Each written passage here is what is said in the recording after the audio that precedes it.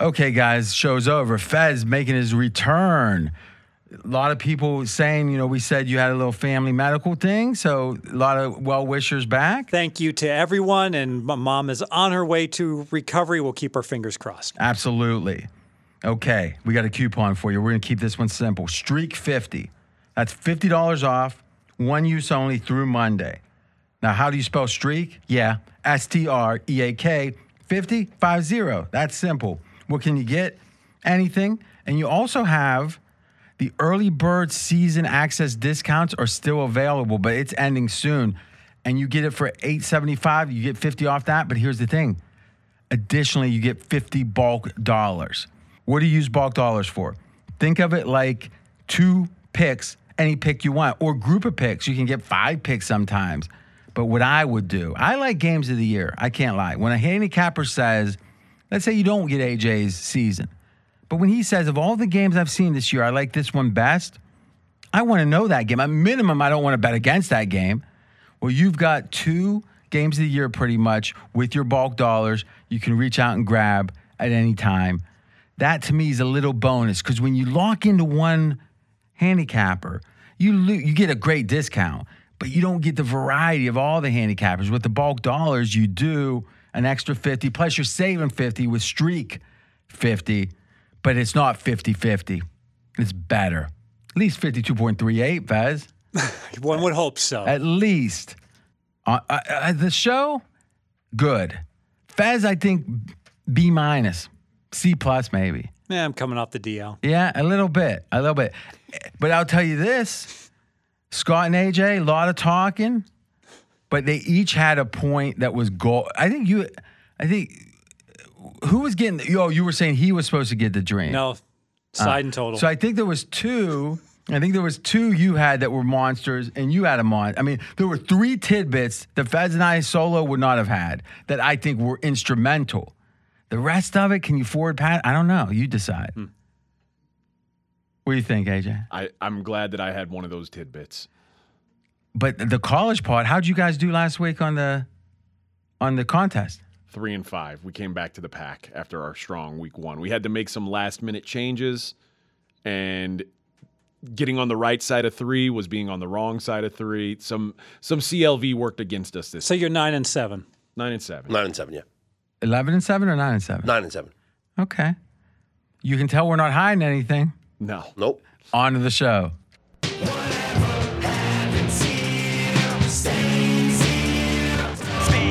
NFL Week 3. We got the Wise Guy Roundtable, full house. To my far right, AJ Hoffman. Kind of to my right, Steve Fezzik, the only 2-time Super Contest winner on earth ever.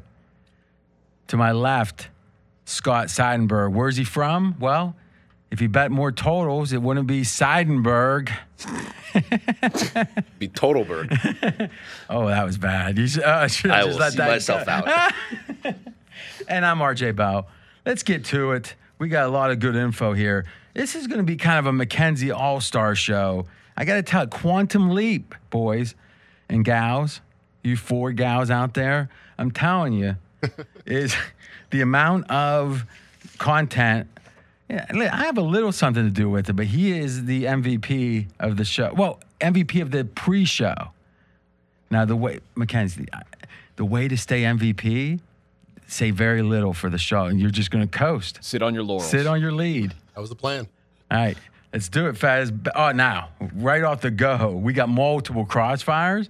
Somehow, some way, the first best bet, which goes to Fez, the honors. AJ says, I'm going exactly the other way with my 5.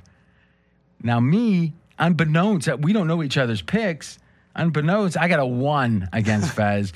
But then I looked at him, and what did I say, Fez? Oh, give the pick first. All right, Arizona Cardinals, plus 3.5, my best bet. Okay, and what was when I heard you had that, what was my first word? Veto, which is code for he's got a syndicate little tip coming because there's no reason you're playing Arizona. And this is not veto as in, no. This is veto as in VIDO. Vito Corleone. Yes. Now, one thing to think about is there's no reason I mean, this is going to be fascinating when it comes in, because if you look at Arizona, how bad can you get? You know, let's start with Mackenzie's point, and I'll let you do the handicap. But he found something so fascinating. Check this. This could scare you if it wasn't for Vito, Fez. If you look at Arizona's defense, EPA, all right, expected points added, and you say no filter, meaning every play counts. And then in the next one, you say 90% filter, which means the top, whenever a team is supposed to be winning by 90% or more, where their likelihood to win the game, we eliminate those plays as garbage. All right. Between those two, this is amazing. Mackenzie, you want to explain exactly how this delta works? Sure. So the sum of all the deltas, 31 slots worse. It really shows up all on offense. So you're saying the delta, so you're saying it's minus 19 on offense, minus 11 on success rate, and then the defense is just bad. It's 32 and 31 no matter what. Exactly. All right. So just, I guess the way to focus is on the offense. The offense with the 90% filter, say no garbage time, is the 31st offense. With no garbage time, 12th. And on success rate is 24th versus 13th. So, Baz, go ahead. I always start with power ratings. That's my starting point for every handicap, and I have Rams 2 points better than an average team. I think I'm 2 points better. Wow.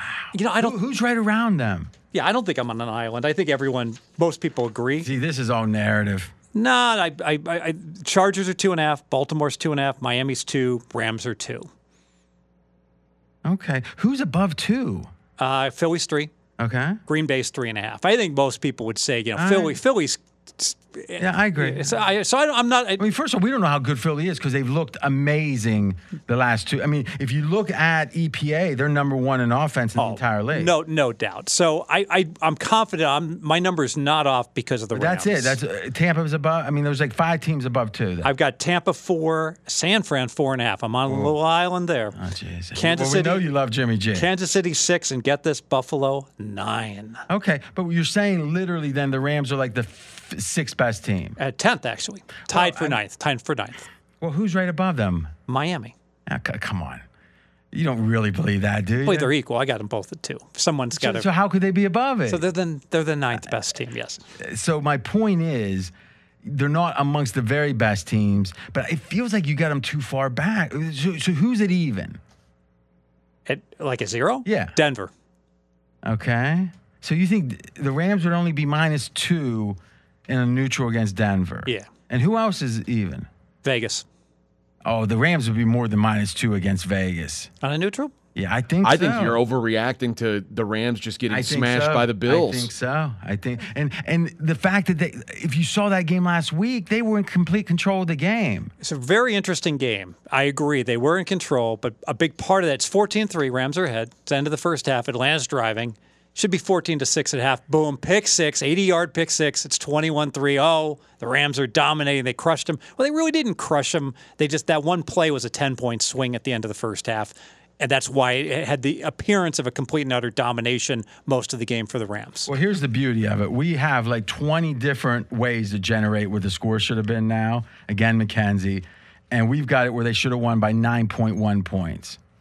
So if you win by 9 points, you win the game pretty handily. Right? Laying 10, met expectations. Yeah, but so that's fine. So the point I'm making is, well, here's the thing. No, that's not fair to say, because what we do is always going to crunch scores. Mm-hmm. Because if you're taking out any big play, who's going to make more big plays? The better team. Right? So in general, there's going to be probably 35% of these are going to cover the big numbers. So I think if it's within 1 like that, it's probably better than 50%, because we're crushing the results by saying, let's diminish that turnover, let's decrease this kickoff return or whatever else it is. Right? That makes sense, right? It does make sense. So if you just look at it in yards, if you look at yards per play, right, which is your favorite or one of your favorites, we've got Well, that's interesting. Rams should have only won by 3 based upon. So the yardage stats don't do them any favors. But they were up 21-3. So we would expect that let's assume it's halftime. It's 21-3 and say, do I want to bet the Rams are going to win yards per play second half? Hell no. Yeah. So I guess my point is, if there wasn't the Stafford narrative and there wasn't the Bills demolition in front of the world, you had one loss, one bad game, and a comfortable cover. How much have you downgraded the Rams? 1.5. And what? From when? From when they got their ass kicked completely at home against Buffalo. Destroyed. I've never heard you. How often do you make a 1.5 move? I make up to 2 points. I've never seen you make a 2. No, you'll make a 2 point if there's injuries or something, but not just for the team. No, I just downgraded Tennessee too. I downgraded Indy too. Okay, that seems major. Upgraded Dallas too. You know, most people don't move that much. He's just going to go around downgrading the hell out of everybody the week after they play Buffalo. So Miami's about to be -6. Now this is a really good point by AJ. The fact that Buffalo. So I updated my numbers, right? And then Monday night comes around. Well, I've already finished with my power rating for the Rams, so I don't need to adjust it. Or do I after Buffalo destroys Tennessee? So given that the strength of schedule for the Rams just shot through the roof because Buffalo. Have you seen what Buffalo's doing in the markets? Buffalo's like 3-1 in some books now. That's almost like the Rams. You might want to bet. Now, I tell you this, they look a lot better than the Rams did a couple years ago. The Rams started 4-0, and I was like, it was like 3-1. I was making a case for the Rams, and RJ busted my balls on that. And then it's true, the number got worse. They did go to the Super Bowl that year. Yeah, apparently they were talking about Belichick. Some other thing with his, genius is apparently he knew what plays the Rams were going to call based upon where McVay stood on the sidelines. That's hilarious. Like there's something where if it's going to be a pass play, he's in a one position. He's 6 yards away from the line of scrimmage. Or some, if it's a run play, he's on the line of scrimmage. Yeah, Ernie Adams, baby. This might be a rounding error. Maybe I'm slightly low on the Rams, but I'm convinced. So what's your power rating say? My power rating says a 4-point difference on a neutral. Okay. All right. So obviously we're going through the 3. So now I would make the game like 2.9. The number that I'm worried about is my Arizona power rating, but I've got Arizona as a -2. How much have you downgraded them since the start of the season? 2 points. Wait, so you've downgraded the Rams almost as much as Arizona? Yes. That's insane. That is insane. Well, look at the strength of schedule for Arizona. They had to play Kansas City, and they had to play. But it's not only strength of schedule might be worth. I mean, in a given game, Kansas City is what? So if they would have played 6. All right. So take 6 points off of that score. And sure, it still is horrible, right? Sure. So I don't. Well, and also, what was our number one question about Arizona coming into the season? I'll tell you what my number one question was: is Kyler Murray going to be willing to put his body on the line and run the ball? But he was only at the end was he all the other 7 quarters before that? Well, the fact that they're down 16 in the fourth quarter, if ever there's a time to say, all right, let's make a business decision. This isn't our day. No, that's the time to try to redeem the season. Well, I don't see any reason why he's not going to keep doing that this week. Before the last 10 minutes of the fourth quarter, so there's 120 minutes. Did that game go into overtime? So I guess it did. More than 120 minutes of action in 2 games. For the first 110 minutes, Arizona at no point had better than a 30% chance to win any game they were in. Not for a moment. I mean, this is what you see with the Jacksonville, like the worst team in the league. You see these kind of chart. In fact, looking at it, there's not one team that has nearly that bad of a chart. Oh, I believe, because at the end of the third quarter, Arizona literally. I guess thought the Jets do. So Arizona has a 0% chance to beat Kansas City, and they have like a 1% chance to beat the Raiders. So that's, literally, it's that bad. Yeah, but it's been the whole game, because sometimes you got to be tied 7-7 or something. And it was no fluke. They got their butts kicked in both games. Why don't you say this? You don't like it either. You would have never picked it, but Vito picked it, and Vito wins. No, because I brought Arizona down 2 points. You just said, Fez? Would this have been your pick if it wasn't for Vito? No, but yes, because this was my early. This was an early release that I gave out because you heard about Vito early. I check with my sources as well, and the bottom line is it's the fact that Murray's willing to run. It's a totally different offense when he's selling out his body. Then why don't we play the over for his rushing yards? We should. Is that up yet, Mackenzie? Can you look? Thank you, MVP. I like that as a proxy for MVP. Mackenzie, how's it go? Powerful. Yeah, something. I don't know. Machinations. If Arizona, if Murray doesn't go over his rush yards, I want no part of this bet. You're absolutely right. Yeah, I'd rather play that. 26.5. Over under. 26. What did he get last game? He ran 86 yards on one No, play. On a 2-point I don't think they count on it. No, but actually, if you don't mind, Mackenzie, see what he was in game 1 and 2. Let's just. I mean, I bet it went up three yards. I bet that's it. Is my guess. Gonna have to play it. All right, AJ, continue making your point against. Yeah, I think if Arizona doesn't pull off that fourth quarter comeback, we're just talking about this season already falling off the rails, which a lot of people thought it would when DeAndre Hopkins was out. The Cardinals grade dead last in coverage per PFF. So coverage, okay, and but is that really the Rams? That matters against the Rams because now you got to cover Cooper Kupp, you got to cover Allen Robinson, and Who played better in week 2? And How many yards did he get? Did we know? And I know he got one catch week 1. yeah, but week 2 was better. I don't have the exact stats. Go ahead, AJ. And they were 22nd in pass rush, which is good. We know right now the Rams' offense, the weak link is the offensive line.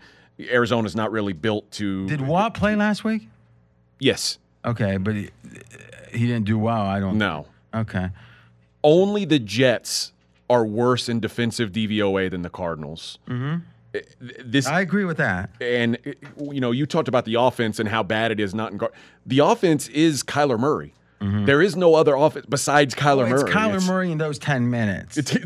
Those 10 minutes of Kyler Murray is the entirety of the offense. They are dead last in third down conversions, 24%. And then we talked about this last year. Sean McVay absolutely owns Kingsbury. Let's look at that. Give us the numbers on McVay is 6-1 straight up, 5-1-1 ATS, an average cover margin of 9 points per game. Overall, since McVay got to the Rams, they are 10-1 straight up, 9-1-1 ATS against Arizona. Yeah, but we're more worried. I mean, until Murray and Kingsbury got there. Which was the same time. So the 5-1-1 is the number. That is troubling. Tovito. That is Shove it. troubling. Now, I'm going to pose the following. What was the summer line in this? All right. Now, you're going to say, let's see here. We got the Rams. It was -2 in the summer. So that really follows with what I'm saying, is the market has downgraded Arizona significantly more than the Rams. Right? Yes. Because you're going from 2 to 3.5. Yes. Right? Okay. And clearly that's not the Rams' stellar performance year to date that's causing any of that. I mean, the Rams, no one's going to argue the Rams have underachieved versus expectations. But wouldn't you make the case that seeing Buffalo in week 2, that maybe the Rams didn't play so bad? Because, I mean, the game was tied at halftime, right? I mean, that's a pretty good, and Stafford, to whatever degree he was going to be rusty, the third game out, it's not going to be near as much as game 1. So we don't downgrade him as much. We still downgrade him. Yeah. No, I agree. But what I'm saying is, I think if on one hand you meet expectations, the other one you do poorly, but not horribly, I think it's maybe a 1-point downgrade, on the season. But you said 1.5? Yes. If they would have lost to Atlanta, they could have. At the end, we'd be. A lot of things can happen. I know, but if they had, we'd be downgrading them 3. Well, let's, again, we got numbers. And just like if the Arizona doesn't. All right, I know it was a miracle. Right. If Arizona doesn't win on a. Hold on. The fourth quarter win share, pregame.com proprietary stat, 94% on the Rams. And Atlanta blocked a punt to get their touchdown in the fourth quarter. Yeah, so let's settle down. Yes. Okay. My closing thought would be this. I believe, and this is something I haven't done a lot of till I'm trying to do more of it now.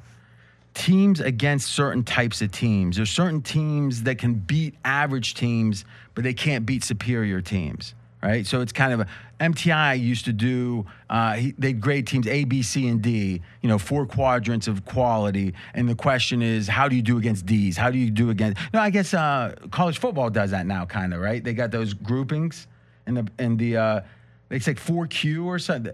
That's college basketball. Yeah. That's right. I'm sorry. Because I was doing that for March. Quadrants. Quad 1 wins, quad 2 wins. Yeah, so think of it like that. Because to me, it's a different game against different teams. Quality. I think a good defensive line, a professional defense, Rams are going to have trouble, I think, the whole year. I don't think Arizona has that. They don't. So to me, that lets the Rams get away with their big weakness, which is, I think, O-line.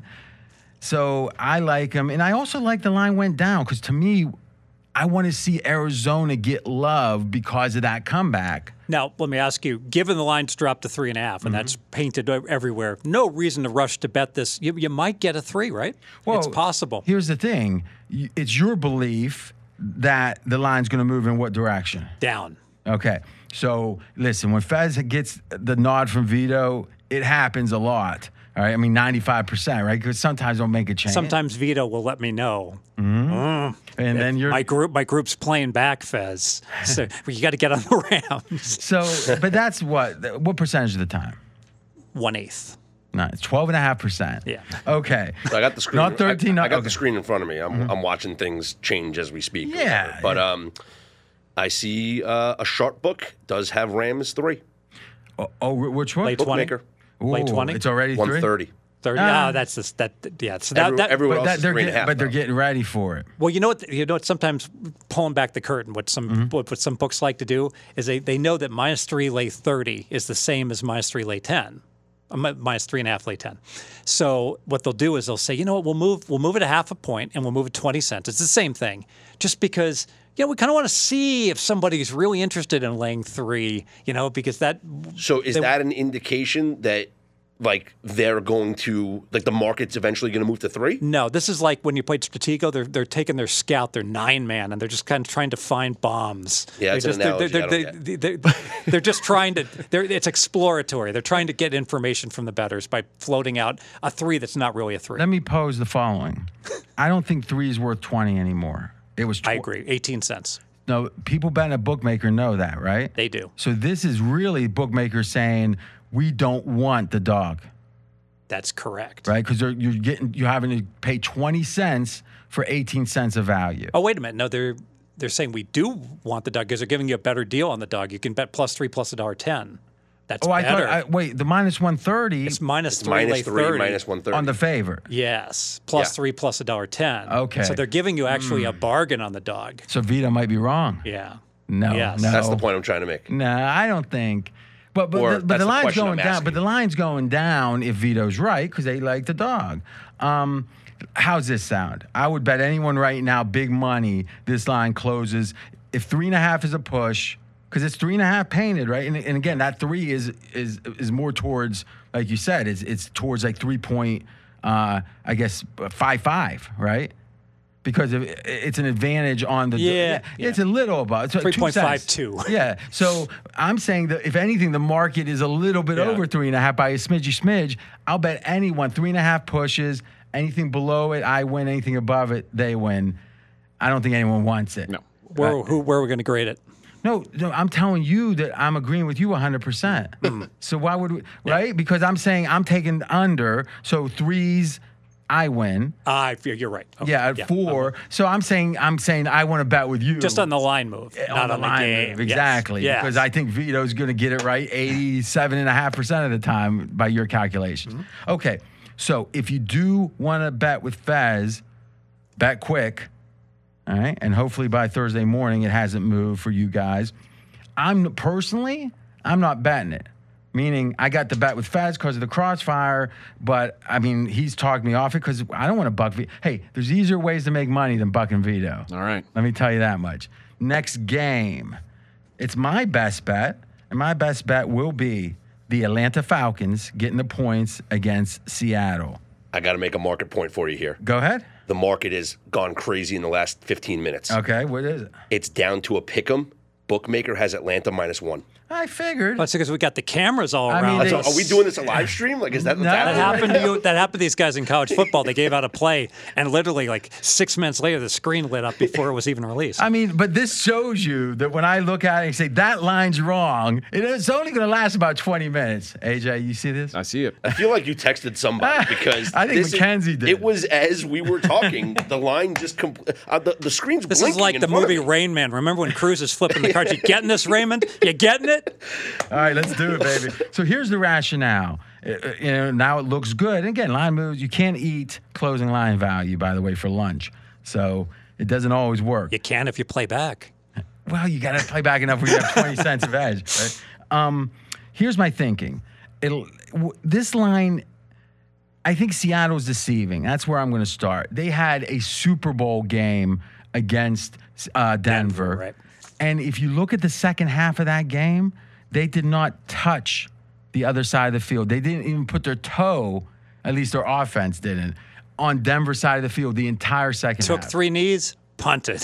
I mean, pretty much, effectively. So they had a good first half, right? Now, we know Denver's turned out to be a disaster. Now, how good are they? We'll see. But what we know is, like, the idea of scheming for the first game, I don't think Hackett's a schemer, right? I think he's trying to figure out when to call timeouts. He's a scammer. Yeah, well, I don't know about that. That's fair. I mean, maybe. But I think he thinks he knows what he's doing.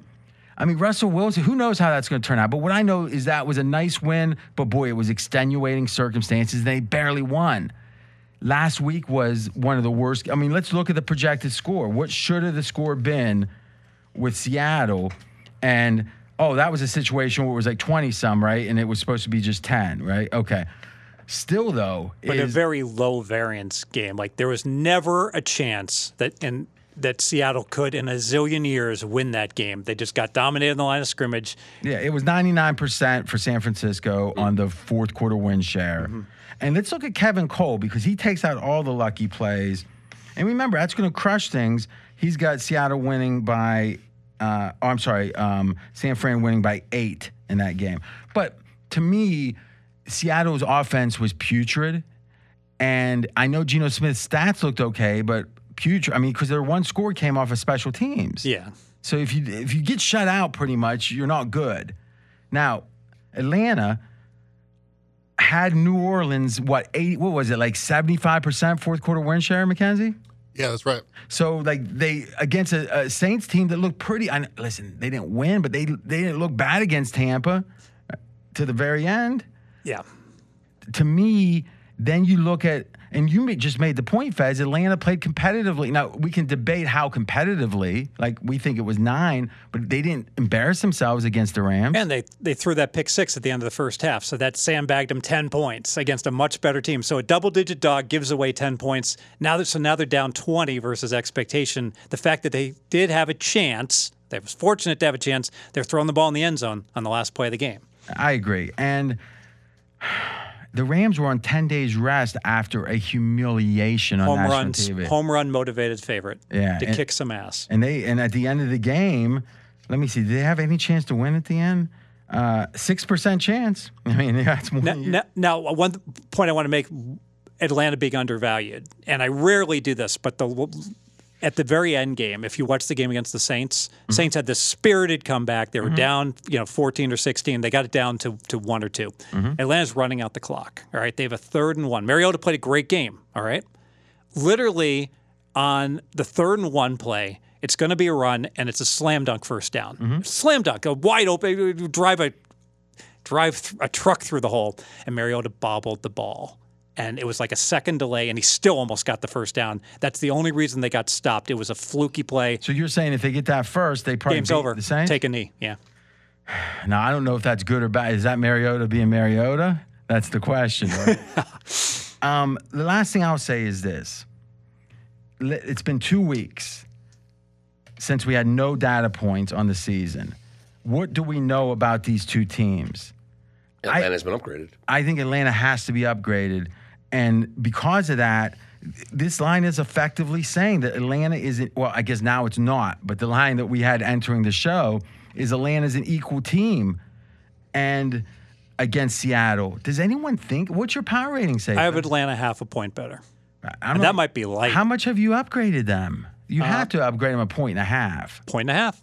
Okay. And so you had them below Seattle coming into the year? Yeah, remember Atlanta was the lowest season win number of any team entering the season. No, I thought Houston was. They're the 4.5. Both of them were the same. Yeah. Well, then you got to give Atlanta a maybe more than 1.5. Probably at that so. point. I'm probably light. And Seattle, I'm probably, I've got them right back where they started. And I'm probably overreacting to the fact that Denver has no idea what they're doing in the end game. What's the home field advantage for Seattle? I know that we rarely say 3 anymore. Is Seattle one of the 2? Well, maybe 2.5. I don't think 3. And now it was certainly 3 against Russ. Yeah. Right? I mean, so I think this varies, but in general, it's hard to find a home field that's dominant when a team's losing. Because you could still think, well, they should be a 7-point dog instead of a 10-point dog or whatever. But, I mean, can you think of one, Fez? I mean, the Saints go bad when they're losing. And you know, I'm trying to think of which team has Green Bay's never really losing. Same thing with the Chiefs; they're not losing. Yeah, the Chiefs. Everyone talks about that Arrowhead, and I know it's loud, but it doesn't translate into home field. It doesn't. In Seattle, when they were losing, I mean, Jacksonville and London. That's the only one I can come up with. Tom Brady in Germany with the shoe. Oh wait, that's something different. Now. A sneaky part of this game is that Atlanta stayed on the West Coast. I don't know where they're staying. Oh, I like it. And I love a team, or especially it seems like it works the best early in the year. It's like that extended preseason week where kumbaya, the whole team comes together. They're focused. I agree. It's like a extended training camp. Yes. And usually those teams do very well, and that's interesting. So that would have been Seattle, and it was between the Rams. Okay. Now, by the way, New England went down to Miami early, right, and lost. But now in week 8, they go out to the West Coast and play the Raiders. Let me just get this. Now we're talking about Falcons are practicing at the University of Washington, so they're in Seattle. So week 14 and 15, the Patriots are out west playing Arizona first, then the Raiders. So that's interesting. They're going to have multiple boot camp type situations. God, I hope they don't practice in Vegas. And then that wouldn't be good. What do you mean? Why? Because it's Secret Service? A lot of distractions in Vegas. Oh, no, with the Pats. What are you talking about? They don't get distracted. Well, if their owner comes out, we do have a lot of massage parlors. That's pretty good. All right, any closing thought? So why didn't you pick Atlanta, Fez? Let's go around. Oh, it was under consideration. I like to go with plays where my power ratings and the situational spot supports it. It's just the situational spot. And maybe which game is it that has both the power ratings and the situational? We'll get to them. All right. So I like it because I had Atlanta last week as my best bet over, and it's because of the upgrade that I gave them with this offense with Marcus Mariota. And I think the same thing applies here against a bad team in Seattle. I didn't pick it because the line was confusing to me. You thought it looked too good? Yeah, it was a little deceiving. Not anymore. It's not moved anymore. down to pick. Now I'm like, well, Atlanta's the right side, and especially with RJ on it. That was a little butt kissing there. We'll talk about the market. No, I'll take the market, but okay. But that's the only reason why I did not select it, because I had a hard time looking at it thinking, why is Seattle favored? By the way, this trend applies to your pick here. 0-2 teams going against teams that aren't 0-2, 60% ATS since 2012. Okay, now how many games is that? Since 2012. How many games? I'll have to pull up the exact. 60 games. 36 and 24. Can you repeat that whole trend one more time? 0-2 teams against non-0-2 teams. That's it. Are they catching points, or doesn't matter? Doesn't matter. And what's the against spread? 36 and 24, 60%. Okay. Makes sense, right? Yeah, I'm going to dig desperation mode. Yeah, I think that's true. And the market bailing. You got all kind of like 1 and 2s versus 2 and 1s and all that too, right? Yeah, I always like 0 and 1s versus 1 and 0s. I like 1 and 3s against 3 and 1s. But the idea of the 0 and 2 is the desperation. Yeah, because 0 and 3, you're dead in the water. There's a couple points during the year. If you lose, it's hard to come back from. If you're down 0-2, but if you're 1 and 3, it's hard to come back from 1 and 4, right? So exactly. People are staring at the death sentence of 0 and 3 here if they lose. Any reason you didn't? I mean, what was your thinking on this game? I guess I thought that these two teams were closer from a power rating standpoint than you do, and I thought the home field advantage for Seattle. I know they're not good, that's an but interesting point. Because they won, I figured the fans will still be excited. And then I looked at, I know everybody's high on they won in the first game. Yeah. But the fact that they have a win, but then I looked at everybody's giving Mariota all this love, and I said, okay, let's compare his season to Geno Smith's. And QBR, they're 10 and 11. But I looked at PFF, and PFF has Geno Smith 6th and Mariota 24th.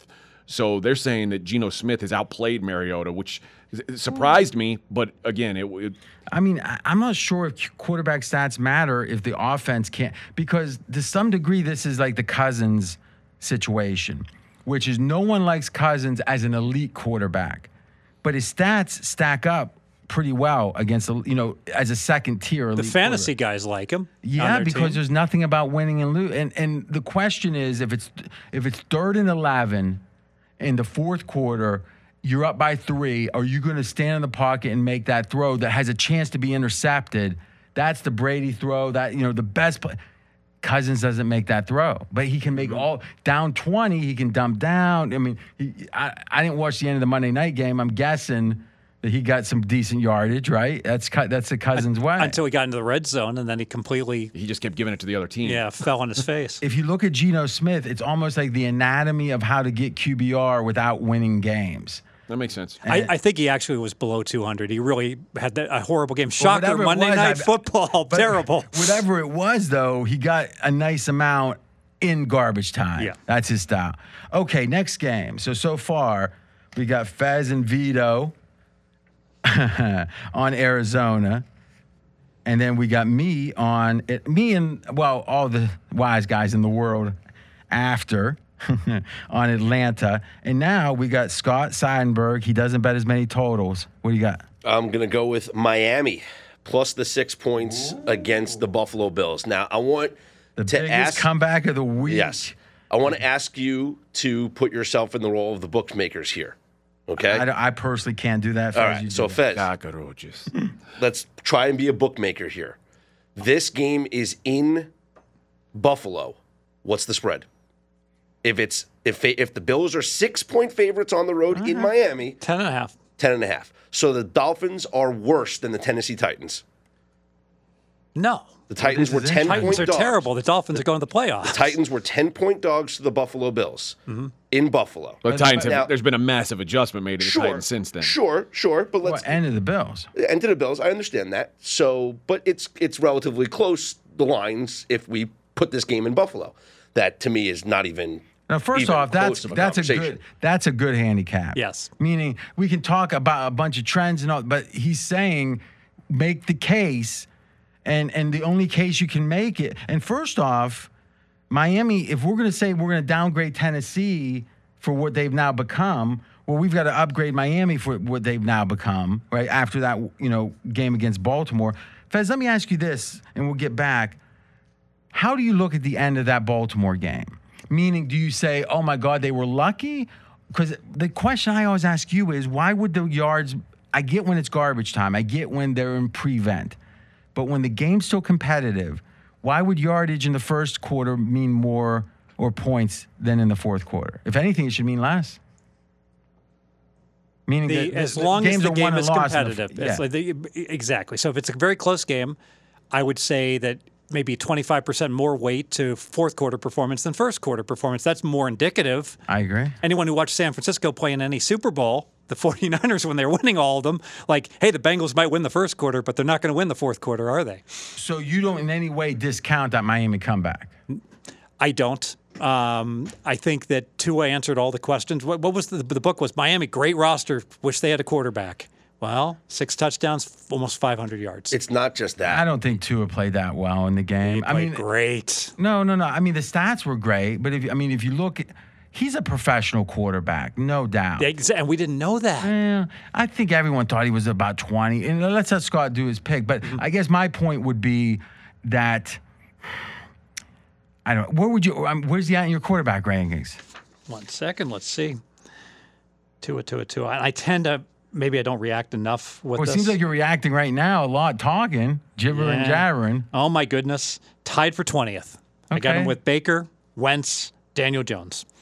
Ooh, I think I'll take it. Yeah, I think you got to be up a little on that group. Yeah. All right, so let's say 17th, maybe. Let's put him with Hurts, Mac Jones, Jimmy G. Hurts. Tannehill. Oh, I got to bring Tannehill down. Yeah, I think all your ratings. Tannehill's going down. I haven't focused on that. Is that the 2019 ratings? No. I made initial. Where's Big Ben at?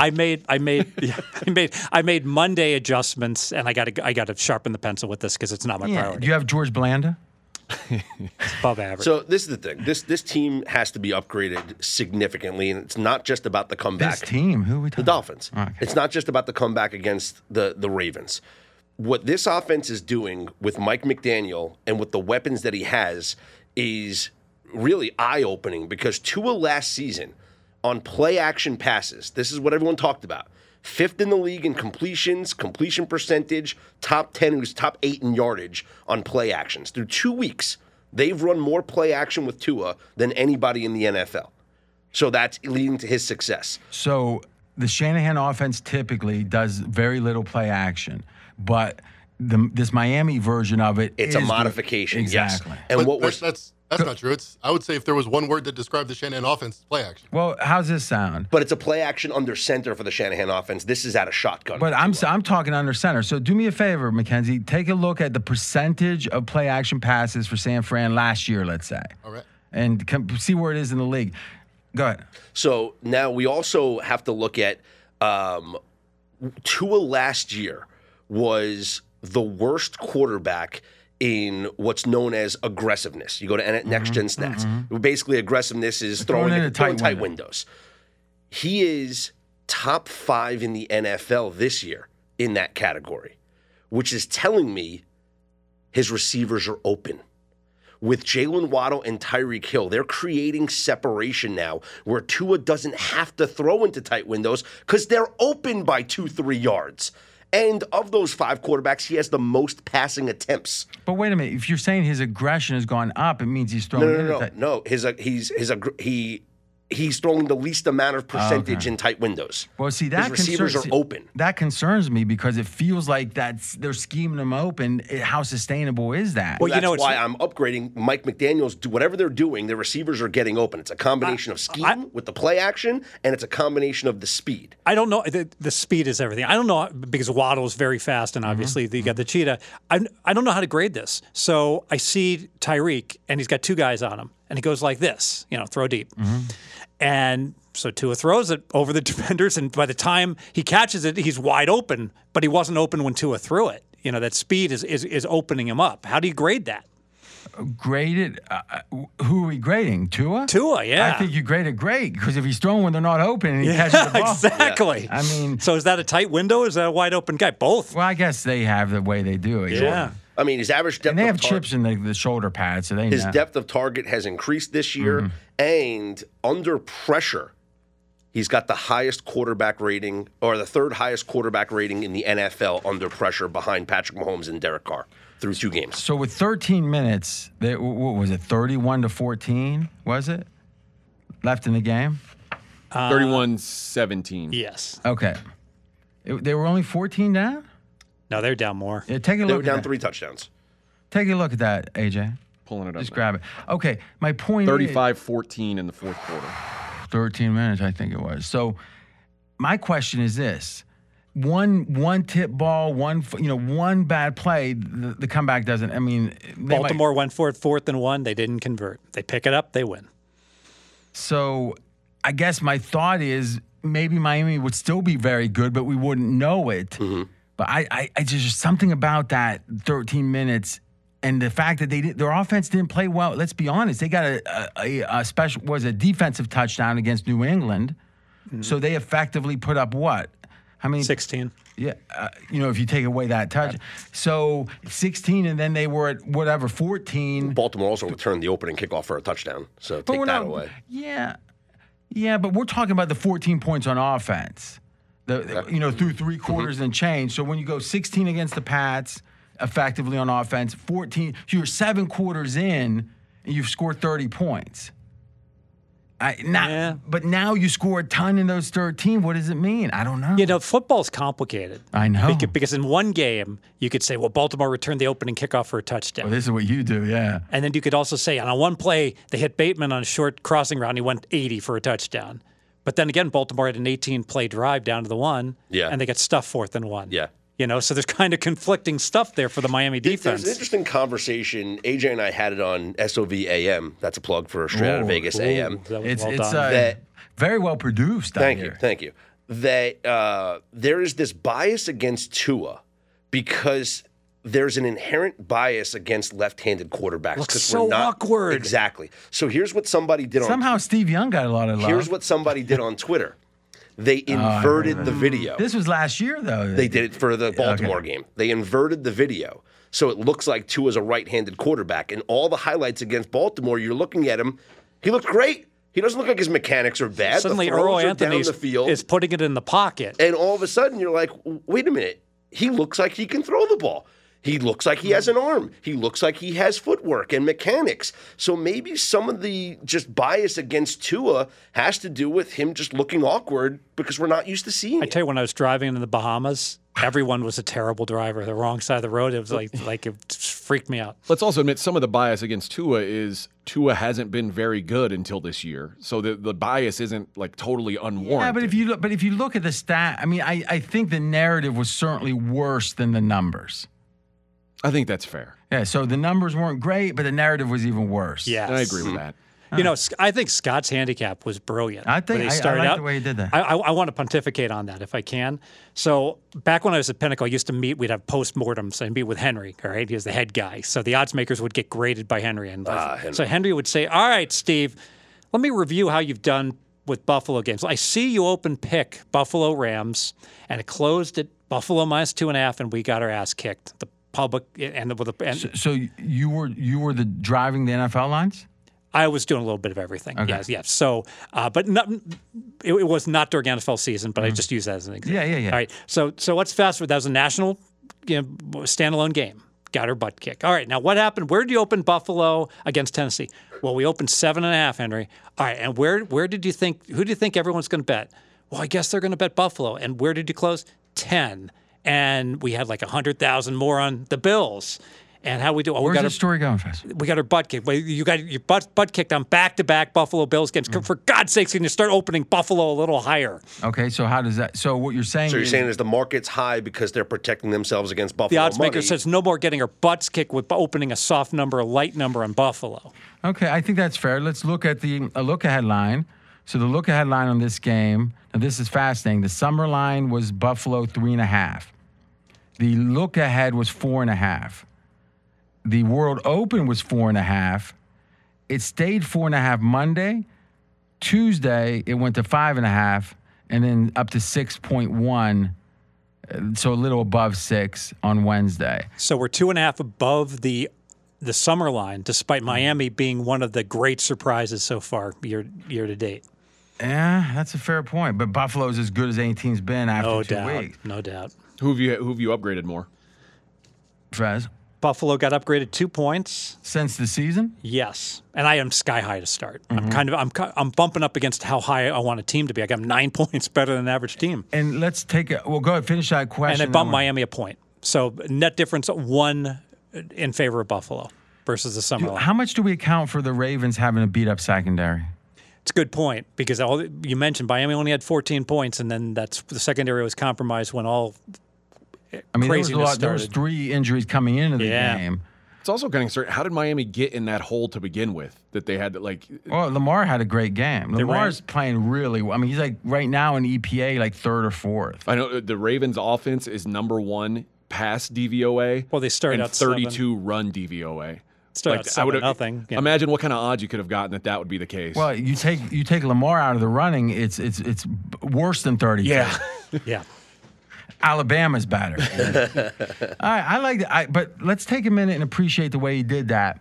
Is if you can get a frame of reference, it's powerful like that. It really is. And I want to go over it one more time because we kind of gave it short shrift about, what about the upgrade or whatever? Because AJ made a good point. So let's think about this now. Tennessee, from this week's perspective.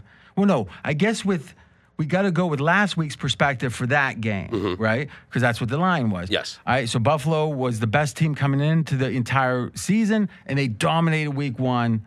Now they got revenge against Tennessee, who beat them on Monday Night Football last year, right? Revenge time. You got Tennessee limping from somehow losing to the Giants. I mean, no one does that. Except all the teams have bad Giants. season. Yeah. Okay. So now that was that. Okay. Now we got Miami. Now, how do they stack up against Tennessee as they were perceived last week? Is the question. I don't know. New England. I think 2 or 3 points. Yeah. No. I'm saying Miami gets what they are now. They get last week too, because we're now into and we're going to give Buffalo last week. Sure. So you upgrade Buffalo what? For a point, right? Yeah, I did. All right, and then Miami gets Okay, we don't even need to upgrade Miami. So, But I did half a point. yeah. But what I'm saying is Miami is now in this hypothetical because we're comparing this week's Miami and this week's Buffalo to last week's Buffalo and last week's Tennessee. That's the only fair comparison. And Miami's clearly superior to Tennessee. To Tennessee a week ago? Yes. Okay. I mean, you don't see that? No, I didn't know clearly superior. That just seems strong. I had Tennessee a slightly below average team last week. Now they're even more below. And what did you have Miami last week? Miami, I had a point and a half better. So I had 2-point difference. That sounds right. And remember now, New England beating Pittsburgh makes that Miami win look. I mean, this time of year, you got to see things like that because New England looks like a dead average team, and Miami handled them. No problem. Maybe they shouldn't have beaten them by 16, but they handled them. Yeah. So I think and all it is they don't want to get crushed by. Because here's the thing, this could be one of we'll have 5 test your mettle.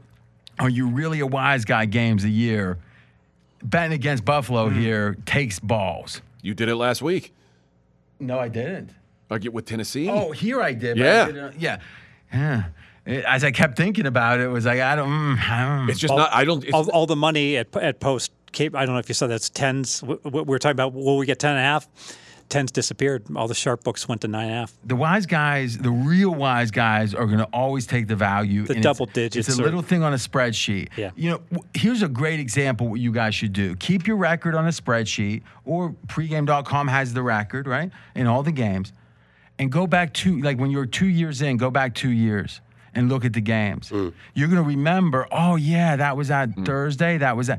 But you know what? It's all going to be a blur, and you're just going to see at the end what the total is. That's how you got to pick these games. You can't worry about every game. You trust the process and let the coin flips fall where they may, I think. But if you're afraid of each game, you never are going to take the Miami Dolphins in this case because you don't want to bet. If you're betting your life in one game, you don't want to bet against the Bills. No. But if you're betting 60 games in a season, I think this line should be lower than 6. That's my point.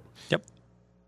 All right, good stuff. One quick note on this: Josh Allen 7-1 against the Dolphins, average margin of victory 16 points since he's been in the league. I wanted to. Mackenzie, maybe you can run this because. So right off, we have different coaches. So to me, I'm not sure that matters anymore. But go ahead. So. I used to be Maybe part of this group, the Tuesday group, and we had a guy from Buffalo, and Glenn used to say, Bill, as a Bills fan growing up there, we hate Miami. We get sky high for Miami for whatever reason. Dan Marino. And they're in conference or in division. So I'm sure if we query it, Buffalo has a great against the spread record against Miami. Buffalo against Miami. Well, he's just telling you. I mean, you mean all time. Yes. Well, that happens sometimes. One-way rivalry. Exactly. Now, what's fascinating, and I can't remember exactly, there's something about the week after Buffalo and Miami that Mackenzie, just noodle on that a little bit. But so we got, 56% going back to? 89, yep. Yeah. Bill's favorite. Okay. Do me a favor. Look at the week after when Buffalo plays Miami, both of the teams. One of them, it's a horrible record. I'm on it. I can't remember. This actually might be applicable here.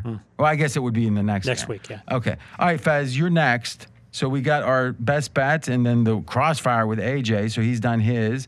And you know something? Let's jump to AJ. Let's let AJ have his 4. And that's a double like. It's AJ and Scott. And that's on Green Bay. Green Bay Packers +1 at Tampa. And this is all about health to me. The Bucs will probably have 2 healthy starters on offense this week. They were already without 3 starters on the O-line. Tristan Wirfs has an ankle injury and an oblique injury. Josh Wells, the fill-in left tackle last week, left the game with a calf injury. His replacement, Brandon Walton, has never started a game in the NFL. He was an undrafted rookie in 2020. Godwin's still out. Evans suspended. Julio Jones banged up. Leonard Fournette banged up. Tom Brady, Shaq Mason. That's the 2 healthy starters on Tampa Bay's offense. And through 2 games, Packers pass rusher Preston Smith, the highest percentage of pass rush snaps resulting in pressure in the league. The Packers are getting after the quarterback. With this O-line in shambles, I think it's going to be a rough day for the Bucs offense. I'm still not crazy about the Packers' weapons on offense, but in this game, they're going to have better receivers on the field. They've got a skill position advantage this week against Tampa Bay. I just think that Tampa's getting too much respect given that this isn't their normal roster. Tom Brady, 19th in the league in quarterback rating under pressure. So not as good as, obviously, 18 other quarterbacks have been performed better than him this season. So if the Packers are to get pressure on Tom Brady, I like the Packers in this game. And Matt LaFleur as an underdog. Now, it's only been a couple of years, and we know that he's been 13-3 every single year, so the numbers are going to be good anytime Matt LaFleur is an underdog. 9-3 ATS. And the big thing here, as AJ pointed out, I wrote in big, bold letters, Packers are healthier.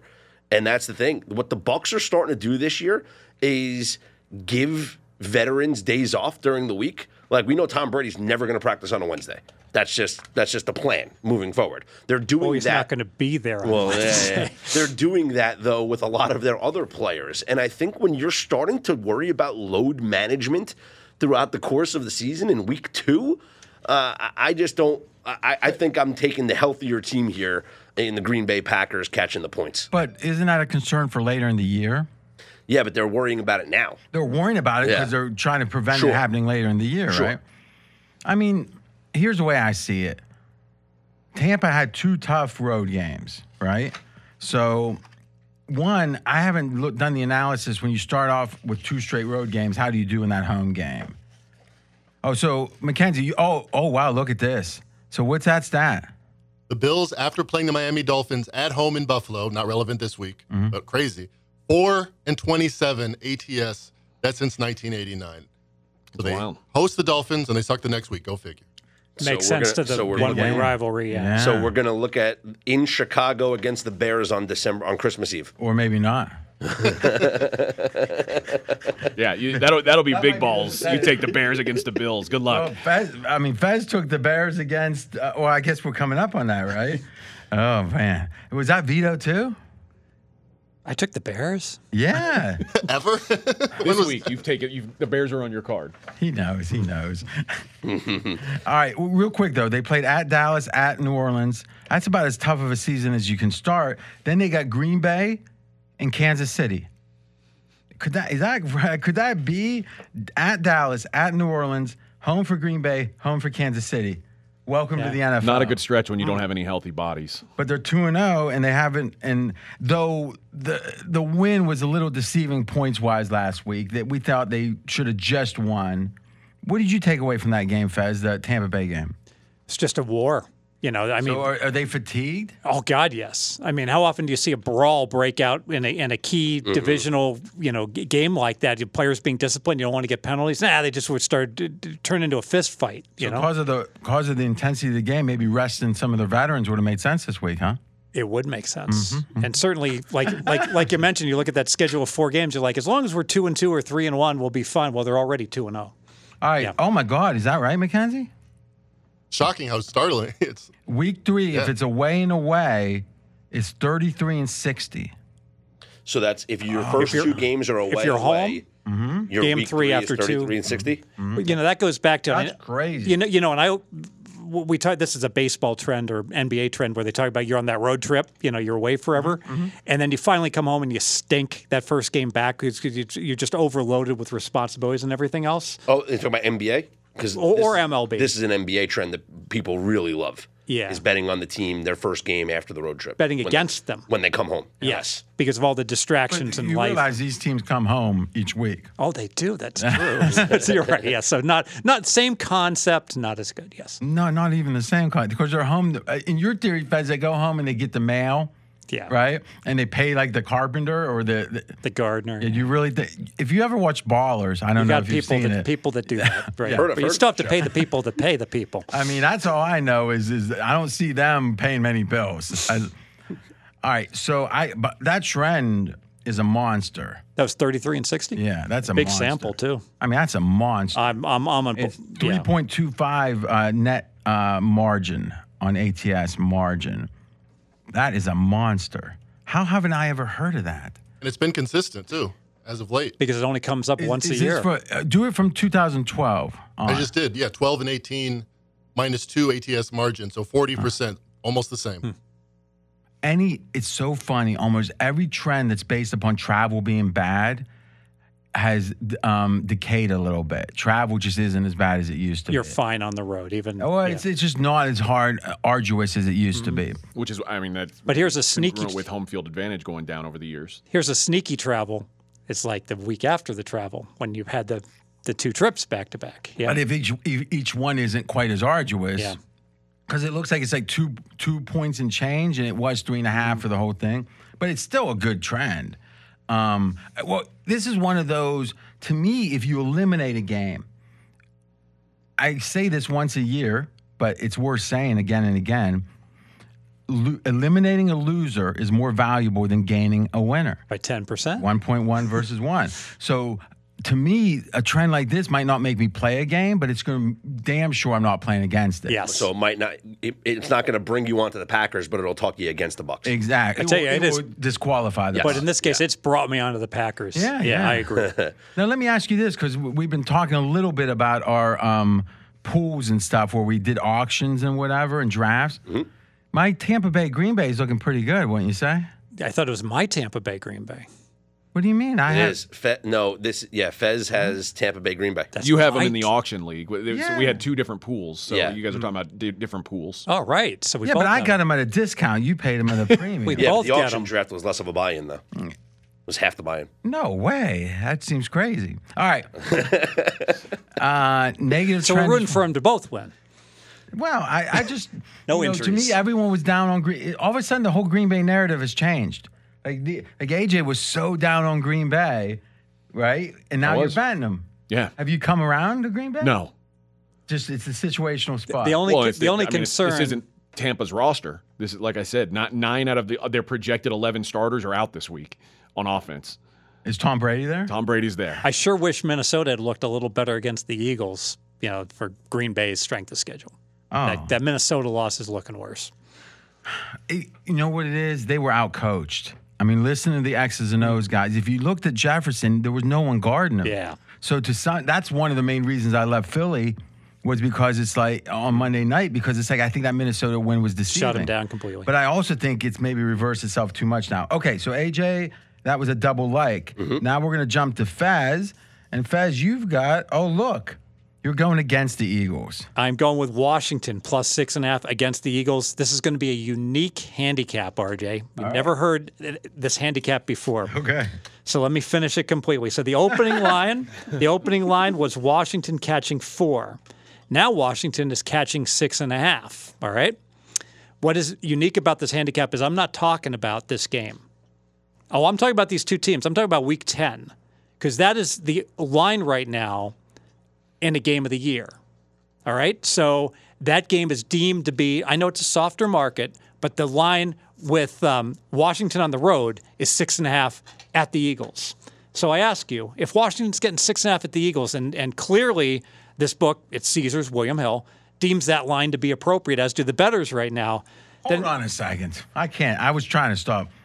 If you have 2 markets, one is a $100 million market, the other is a $50,000 market, and they're incongruent, which one do you think is wrong? The one that is the 50,000 market. Okay, so But the point is you've got 2 teams playing each other, and they have the same spread in the game. The line is 6.5, okay?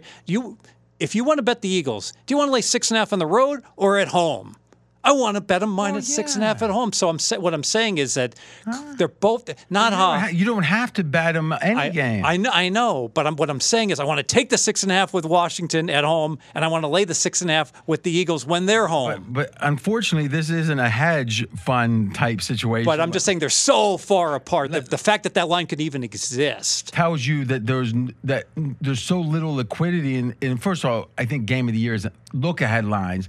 Or the season long look aheads because they got everything but week 18 up. Right. What we're saying is there's been a huge upgrade on Philly, but it hasn't trickled up to that market is all. Because really, it seems like you could get the same analysis by looking at the look ahead from earlier this week in this game, right? So let's see, what was it at? That's an excellent point. Let me take a look here. Because what you're saying really is there's been an upgrade in Philly, and maybe it's too much. Yes, and the summer line was Eagles minus 1. Okay. Now and now, all right. So there you go. There you go. That's So the we've had story. a 5.5 point upgrade in this line now. Washington. I don't think you down. I think they're got to be even. I'm thinking. I actually downgrade them a point. A point. That's too much. That's probably too much. Carson Wentz is not looking bad. No, so that I'm probably extreme downward. And Philly, I know I've upgraded them. But the most you can upgrade Philly, let's be candid, that Detroit looked like a backdoor, but they were, it was a backdoor to some degree, but it wasn't as backdoor as people make it, I think. So I bounced them up 1.5. That's a pretty significant upgrade. Off of the one game or the whole season? Off of the one game. That's crazy. That's too much. They don't even cover and they went up 1.5? No, the Monday night game. Oh, okay. Yeah. Okay. Okay, so how much did you do from the week one? Nothing. Okay, so it's 1.5 from the season. So I bumped the Eagles by 1.5. That seems reasonable. Mm-hmm. I lowered Washington by 1. That actually seems like extreme. I agree. I think you're a little short on Philly, overdone on So Washington. if the line Let's was say it 1 evens and out. now we've got a net 2.5, okay, I get to 3.5. I don't get to 6.5. I agree. Only thing I don't understand with Philly is you got to look at these matchups. Against certain teams, they kill them. Against other teams, they're more competitive, and I don't understand the X's and O's enough. Commanders 31st DVOA against the run. That's the scary thing to me about this. That is important, but it feels more scheme. Well, no, it's not going to be more scheme, but the scheme, because like the Saints, last year I thought the Saints got a tough defense against the run, right? Remember when Philly came in and they bet, some were betting the Saints groups and some were betting Philly. You remember that? Yeah. Well, Philly killed them. After the fact, I heard someone talk and explaining why the Saints defense just has no chance against what Philly's doing. It's so unique. Because of the unique run aspect of it. It's something about covering up the nose thing. I don't know. But I don't think I can really bet Philly or against them unless I understand that, which I'm going to want to. Maybe someone's had to write this up. I just got to find it online. All right. Fez, I think let's look at the look ahead, though, right? So the look ahead. 3. All right. So what has changed? The Eagles had a Monday night game where they embarrassed what everybody thought was a good team. I mean, the most you can upgrade them is 1.5. Yeah. And then Washington, maybe you downgrade them a little bit, but boy, I mean, Maybe a half point. Yeah. So what the hell's going on here? It's just Monday night football team kicks butt, overreaction. I mean, I hear people talking like Philly's the best team in the NFC. Mm-hmm. I've heard that too. I mean, I told before the season they were my Super Bowl pick preseason. But Carson Wentz, the way he's playing, back door is definitely open. What are you saying? I'm saying that. Oh, okay. Yeah. I didn't know what you meant. Hey-o. All right, so what's your take? You got any take on this? No, I'm big on the Eagles. I was big on them preseason. I think Sirianni in his second year we talk about second year quarterbacks. I think there's something to be said about a second year coach who learned last year taking his team to the playoffs. Is it time to bet Sirianni Coach of the Year? That's interesting. I like What's it. odds? Yeah. Got to be close to 10-1, right? You know, it's interesting. AJ and I did something on SOV AM, another shout out. 10 of the last By the way, 14 every weekday, before you could wake up, if you wake up before SOV AM gets there, You didn't go to sleep yet. You're a hardworking man. no, Scott will buy you a McMuffin. Oh, that's like every garbage man in the country. Congrats. What if you listen like after you come home from the Rhino? No, before you wake up. Stay up. It doesn't count. All right. So 10 of the last 14 Super Bowls have featured a head coach in his first 3 years with the team. So the idea that, And that's with a lot of Belichick Super Bowls. Yeah. So it's the second year head coaches. There's actually been 6 of the 10 were. But none of them's been first year, right? First year, there was one first year head coach going back all those years, but I think it was Mike Tomlin with the Steelers. No, that wasn't. That was his second year then. Yeah. There was one that got to the Super Bowl in their first year. Might have been his third year. So the idea Sirianni in his second year, after already taking this Eagles team to the playoffs, they're primed, and I think there's value. Jim Caldwell. It was Jim Caldwell in his first year. That's what it was.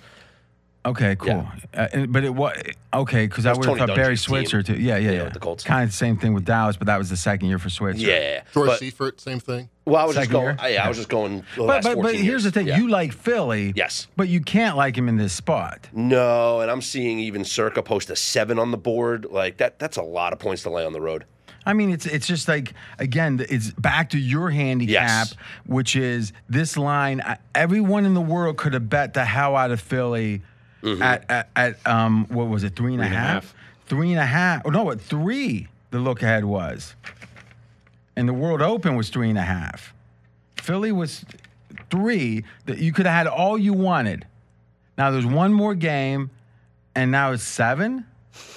I mean, this is the anatomy of value. This is what value is. Yeah, it's a wild overreaction. And I think Fez is. I mean, I gotta like jump on and agree with them here. Meaning, I like this. Okay, moving on. Fez had a little bathroom break. Fez, I wanted you to be here for this. AJ was talking back doors and all. And I'm thinking, I'm going to come right in the back door here. I mean, no one knows what you were talking. It's been lost to history what you were talking about.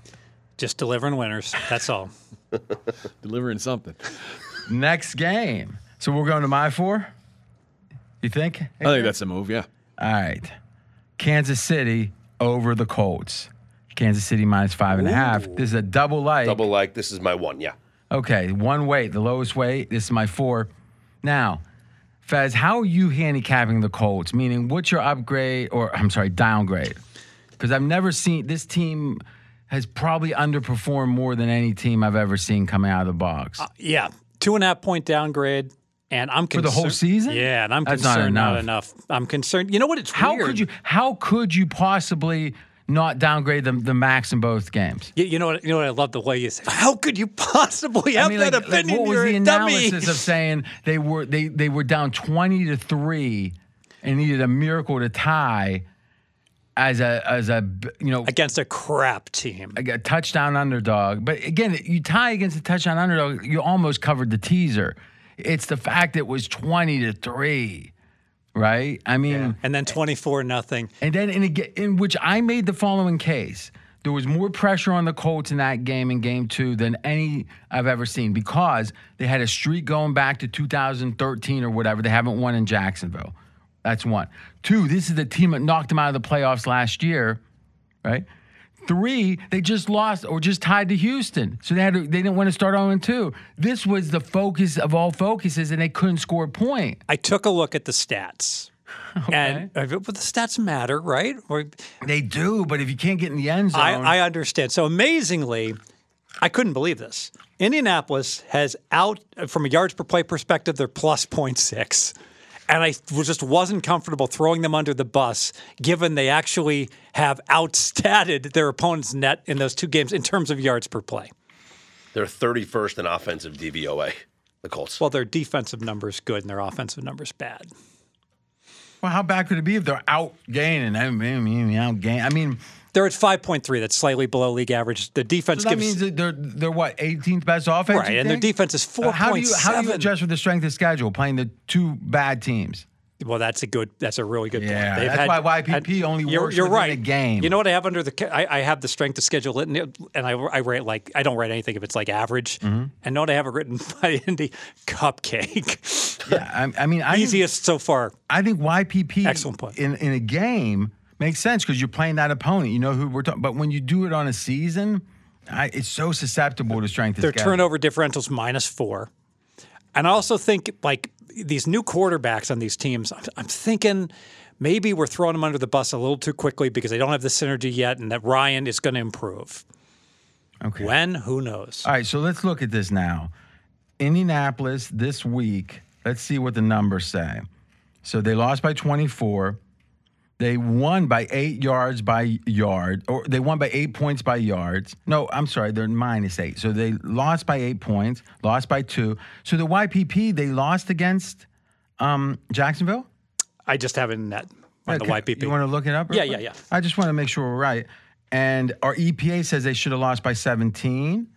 Kevin Cole says they should have lost by 20. Yeah, Jaguars won YPP by 0.4 last week. Okay, good. Yep. We got that. And then Jacksonville, okay. And let's see here. DVOA says 20. Wow. So they got beat worse by DVOA and Kevin Cole. First down projection 16. EPA 17. The success rate 16. There's no number that even comes close to backing up that This is a bad it was. team. I mean, it was just at least that. Well, they game- won all the stats week 1. Okay, against Houston. Yep. And what about the whole comeback? You always say, well, a bunch of those came in full quarter. Down 320. Yeah, exactly. You can't give them the full. But still, the bottom line is I felt uncomfortable just throwing a team completely under the bus But somehow that the had Rams- won the somehow- stats Somehow the Rams, no, they won the stats one game. in aggregate. Who cares? No, that's great. In terms of your YPP. Well, I bet I wonder if the Rams won the stats in aggregate. Because you downgraded them a 1.5 point. Well, let's see. That's a good point. They probably didn't, but I wish they did. All right. No, the Rams are minus 1.4 yards per play. All right. That's why I That's said. because they play Buffalo. Buffalo's a juggernaut. All right. Now, Kansas City, they win a game. AJ, you probably didn't think they should have against the Chargers. I thought it was a. What do you mean? I thought they were lucky. Now- they thought they were fortunate to win. 99-yard interception return late in the third quarter. That'll do it. You know something? We usually don't do this. Here's what I want you to do, Mackenzie. Text Sleepy, tell him to get SOV. Now, was it the test show? It was the spec show. Go, does Sleepy have a version of that? No, I haven't. All right, can you send it to Sleepy? Yeah. I want you to have Sleepy grab out when AJ was. I'll do an imitation of it, and you guys can tell me because we're going to insert it after in post production.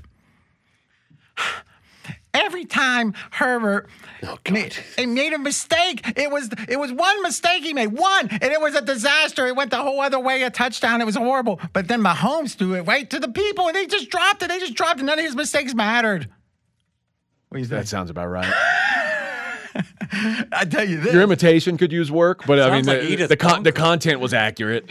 What's funny is It was like when you were Adrian. The content was accurate. The voice was just a little off. You can't win. no, that's it. Adrian's always right. You know, he got so much love for that. He's never going to leave that one go. but all joking aside, if you would have read that on a script, you would have thought the voice sounded like I did. So it was kind of like I was doing a modern version. Fair enough. Well, why do you get so emotionally involved with Herbert? It's just what I saw. You know what Mackenzie said recently? He goes, "You want me to tell Mackenzie I don't know what you're talking about. about how biased he is?" And Oh, yeah, go ahead. you go ahead and say. Well, I'll say. He said you're the most biased person. When you like a team, you see nothing else but good. Okay. I mean, It's kind of dangerous, isn't it? It is kind of dangerous. Luckily, you don't like any college teams, right? No. You know, you talk about bias. So there's a Simpsons episode where Homer Simpson's listening to a game he's bet So on. I'm not doing any digressions, and you're picking up the slack. And and Homer, it's true. And Homer's listening to the announcer's like, it could be a big upset today. And Homer goes, just once in your life can you not be so biased before the game starts. Now, Lisa the Greek, great episode. I actually think, Fez, if you do a lot of the digressions, they're going to be saying, RJ, we were wrong to say you did too many. More. All right. So we're going to insert it Okay. right here. I think this game that we just saw, and it was presented as this, a battle of two of the best quarterbacks in the league. And I think these are two of the best quarterbacks in the league. My question to you, Scott, who's better? Who would you rather have right now? I'd rather have Justin Herbert right now. And I know that sounds crazy. And it, believe me, I feel I questioned myself as it was coming out of my mouth there, like Justin Herbert. Really? You meant to say Patrick Mahomes? No, Justin Herbert. I think the throw that he made on that fourth down, we just talked about it after he got hurt. That throw to DeAndre Carter, which, thank you, hit the over on DeAndre Carter yards, was unbelievable. And Patrick Mahomes, as dynamic as he is, we see him make some crazy no-look passes. We see him make the athletic plays. I don't think we see precision from Patrick Mahomes like we see from Justin Herbert. And it's still so early in Justin Herbert's career, but the precision that we see from him and the poise to take those hits and to keep coming, I think I'd go with I'd go with Justin Herbert. What's wild is, if you remember 2 years ago today, probably this time of the year, You know, the Chiefs are coming off the Super Bowl. They're feeling, everybody's high on the, oh man, this guy's the real deal. People were saying Patrick Mahomes might be the best quarterback we've ever seen play. Mm-hmm. And that wasn't talking about like in the league right now. They were like talking about comparing him to Tom Brady, Peyton Manning. Like this is going to be the GOAT of GOATs. It's pretty wild to think. And now we're saying 2 years later, we're like, oh yeah, I'd take Justin Herbert over him. It sounds crazy. It's wild. PFF ranked the last season starting quarterbacks by their accuracy at target depths, okay? So the most accurate passers in the league from short passes, so that's 1 to 9 yards, you surprisingly had Tua as number 1. Ryan Tannehill, Joe Burrow, Justin Herbert, number 4, 68.4%. He attempted the most short passes of any quarterback on this list, okay? So that's where he ranks in that aspect. I don't see Patrick Mahomes now on that list. I see Justin Herbert on that list. So now if we go further down the list to the intermediate passing, neither is top 5 in intermediate passing. But how about deep passes, 20 or more yards? Again, this is the accuracy percentage according to PFF. Justin Herbert, 4th best in the NFL last season at 44.6%. Patrick Mahomes not in the top 5 in these accuracy metrics. What do you think of that? Yeah, it's not surprising to me. I've been driving the Justin Herbert bus, so you saying that you would take him over Mahomes, it's just reaffirming to me. I'm a big fan of this guy. I've been, seeing him hurt, I was like, oh no, my guy. How can this be? This is his big year. It's time for him to take the step. So, I see what you're seeing with Justin Herbert. It's there. We're back. I was right. Oh wait, we haven't heard it. I mean, you guys heard it. We didn't. But even AJ admitted it. I admit it. Did you were there? I mean, were you shocked at his tone, how adamant he was? It's like he was aggrieved. No, because I'm sympathetic towards his cause. Because I'm a big Herbert fan, so I didn't judge his sentiment thinking that he was over the top. I was just letting him go. But why be so against Mahomes? Because Mahomes had a play. He had a bad game, and he still won. He's a winner. Yes, Herbert's never made the freaking playoffs. I'm not arguing that. I mean, let's be honest. If they don't make the playoffs this year, oofa. Okay, to me, Kansas City is the second best team in football, and I believe that the Andy Reid stat, which is in September, how good he is, in general, especially with Mahomes. 13-2 straight up with Mahomes. 10 days rest. I also, in September, right? Yep. 10 days rest. And the perfect spot for a great team or a really good team is you win the game, but you don't cover. What did they cut? They didn't cover, did they? They did. No, they were laying 3.5. And it was 3. Okay. What was the final was 3? Okay. But either way, it felt like a disappointment. It felt like a lucky win, which means Kansas City's focused. We got things to clean up. Andy Reid off a bye. We've all heard about that. Yep. This is a mini bye, and I think that the Colts aren't about winning this. I mean, they want to win the game. You got to wonder, is that the thought, or is it like, are we going to get fired? And I know they want to win, but if you're thinking about getting fired, I'm not sure you're focused on the game.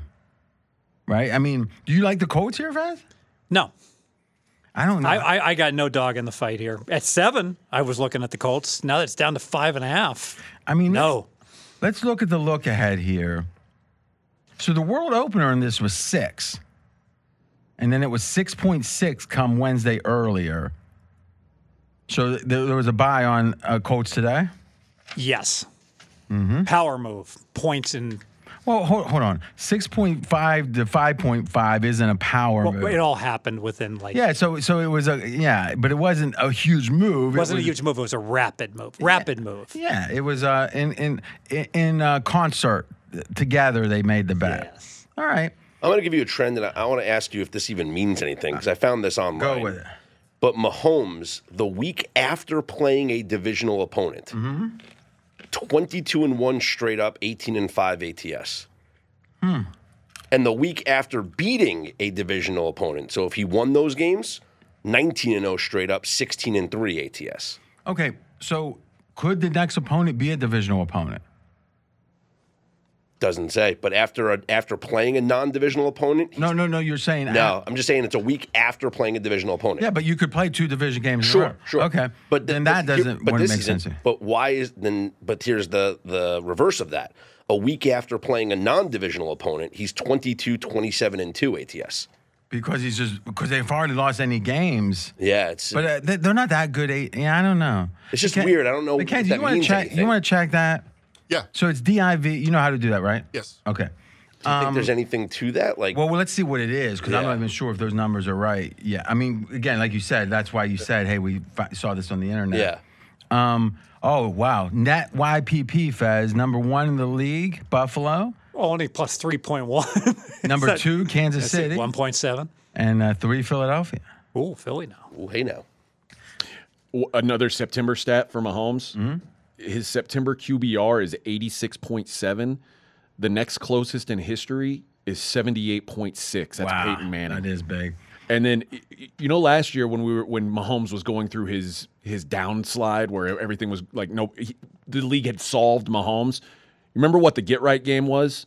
The Raiders? The Raiders. Mm-hmm. You know who the DC of the Raiders was? Gus Bradley. You know the DC of the Colts is? Gus Bradley. Now that is a good... AJ's coming with the heat, baby. I love it. Yeah, the only thing that kept me off the Chiefs was that 0-2 against a non-0-2. 0-2 versus non... Oh, I hear you. But I think that's a subset we really don't want to step in front of. But I think directionally, RJ, this is the right play. But wait. Indy's not 0-2. That's true. That's true. That is true. Yeah. It feels like they're 0-2. Yeah, you know what? I should be on this then. It goes to show you how the perception of the Colts. Exactly. But I want to talk about one more thing. I think Mahomes. Well, one, that whole Bradley thing, Gus Bradley. That's a huge thing because no one could understand why he wouldn't change his defense. Mm-hmm. And it was like you said, get right, because they did what was proven wasn't going to work. Now, they don't have Tyreek Hill, so maybe it's not as effective now, but it's one of two things. They're either going to do the same thing again, or he's going to do something he was so resistant to, but then he's forced to do it. How can that be any good? Right? You follow me, Faz? Yeah, I'm thinking about this. And, isn't it funny how just we were like, oh, Kansas City, the offense, Mahomes, he's going to struggle. They got him figured out, and now we flipped it right back around. The funny thing was last year, the best yards per drive or points per drive in the entire NFL was Kansas City. Yeah. So the struggling means that they were number 1. Yeah, I mean, I don't know. I think the Chargers made a statement with that game. Chiefs got out lucky, and I think this 10 days has been, let's go. I agree. And I think this is really strong, what you said about the phony win when the team knows it's phony motivates them and they don't just get too big for the britches. And the mini bye, I think, is big, too. More preparation for the better coach. And in general, one of the great trends is a bye with a road favor. Now here we got 10 days with a road favor, but in general they don't look past the team. And this Colts team was projected to be a playoff team, 10-win team. So I mean, what I'm saying is I don't think Kansas City's taking them lightly. No. Is Frank? I mean, I guess we'll get to the we're at the Colts now. Is Frank Reich any good? He's the second favorite to be the first coach fired now. Well, of course. Who's number 1? Matt Rule. I don't know. I think Irsay could be drinking. He could fire him during the game. Yeah, like the different quarterback. The Q rating on Frank Reich by choice. Yeah. I mean, if anything, that's the GM. Like everybody thought 2 years ago, Frank Reich was like an innovator, and now it's like, oof, should this guy even be coaching in the league? It's pretty wild. Well, remember, Peterson is getting a redemption story. Now he's like, oh, he's better than Urban Meyer from Philly. But the talk was Peterson didn't know what he was doing, and Frank Reich was the guy. Right. I don't know. Well, now, if Reich gets fired, does he go to Washington to be with Wentz, or does he go with Peterson? I don't know. All right, anything else in that game? Now, I was the only one on that, huh? Yeah. Oh, wait. Scott, you had one on it? Yeah. You going to make a case? I did. I didn't hear it. What did you say? We talked about what RJ said? I talked about the Colts being one of the worst offenses in the league. Okay. I talked about that crazy Mahomes stat. I asked you what that means. Okay. We have those numbers, by the way. All right. So when in division again, 3-0. All right. So what is all right? So if he plays division, he's in division again, 3-0 the next, 14-7 after that. But the question is, what's his ATS on all games? Because if it's 66%, I mean, this won't mean anything. In the Mahomes era, the Chiefs are 40-36-2. That's Really? it. Yeah, So where's he losing at? Because if you play a division game, then the next week you're good. Or is he bad in division? But you were saying something about if they play If a it's non-division game. A week after playing a non-divisional opponent, 22-27-2 ATS. 22-20. Oh. Chiefs are only 13-12 in division, so maybe there's some, discouraging things with the Chiefs in division that people get off the Chiefs the next week. Well, luckily they were in division last week. That's what really matters to me. But let's think about this one second. In theory, you play a tougher, more important game in division. So you should have a 48% against the spread the next week, or 49. Now, I would say in general, Mahomes is going to do much better out of division. And here's why. Because you got a unique talent, and if you don't see the way he can throw that ball, it's almost like with Lamar. The Steelers do very well against Lamar. Yeah, we talked about that pre-production, yes, for that very factor. So, Mackenzie, do me a favor. I don't care. Just give me non-division games, all right? And I want to know, we know how they are if it's a division game before, right? We got that number. What is it if it's a non-division game followed by a non-division game? What are they in the second game? I'm on it. Because I'm just wondering, are they just better in non-division games in general? Because remember, the Raiders had the Magellan. Victory lap, baby. Okay, next game. So that was my 4. So we've done your 4, Fez. Scott's 4. Yeah. Crossfire. Wait a minute. It's against who? Against you. No way. Yes. He didn't have the balls to do that, did he? Big balls. All right, he's got a 4 Day balls. on Detroit. Yeah. But it's almost like you take the last week. We should look who wins by the most points last week. It's who you're going to have this week. All right, Really? Detroit, and I'm taking Minnesota, who somehow looked horrible. Go ahead, bud. So the Lions, for me, fall into the rookie head coaching trend that we talked about last week. And In second year. No, I'm talking about against Kevin O'Connell. I'm sorry, go ahead. So remember, rookie head coaches laying 6 or more since 2012. ATS, if you include 0-2 this year, 29-46-2 ATS for 37.6% coverage against the spread. Under Campbell, the Lions might have a bad straight-up record, but we know they cover. They're 13-6 against the spread. They play hard, and they're never out of any game. They never feel that they're out of any game. I think playing on the short week for Minnesota is going to hurt them because I think this is a physical game against Detroit. And I just think that Detroit comes out. And the way that we view Jared Goff, do we have to kind of change our mentality on him a little bit? Because I don't think he's as bad as people might think that he is. In looking at pressure ratings, as I gave out that stat on Tua earlier, Jared Goff top 10 in the league in quarterback rating under pressure. Remember, that is a very noisy stat. If anything, you can almost say, well, what is he not under pressure? That carries forward. So, I mean, and I'm not sure. I think it doesn't carry forward even within the year, you would think. But that's always interesting when I talk about regression. Do you expect it in year? I think you do. But go ahead. Yeah, I just think, well, what's the tendency of most defenses? Do you go, drop back in coverage or pressure the quarterback? Well, I think against Goff especially, he, as Mike Lombardi talks about, if he gets to go back and set up, it's like he's playing in a pump, pass, and kick, and he's got a great arm. That's why he was drafted as high as he was. Put him under pressure, he doesn't process as fast. But the numbers show you through 2 weeks, he's top 10 in the league. And what we're saying is that probably is a sign of Detroit being overrated because you don't think there's no guarantee anyone is going to do well under pressure long term. Sure. Because Mahomes Herbert was a good example of this. Real quick, his rookie year, Herbert had amazing under pressure numbers, okay, not under pressure numbers. Now, last year, if you look at his stats, are about the same. Year 2 is year 1. You think no progress, except that flipped. His under pressure numbers were horrible. His not under pressure numbers were great. So he took the thing that you can control and improved it. If he would have had pressure numbers like the first year, he would have won the MVP. So even Herbs can't continue under pressure. So I'm not sure that. I think that speaks to me, my side here. Lions are second in scoring offense in points per game, 35.5 points per game. They have scored at least 35, obviously, in each of their first 2 games. And they are one of 5 teams to average 400 or more yards of total offense through the first 2 weeks of the NFL season. They can become the 5th team since the year 2000 to score 35 points and record 375 yards. They do that again this week.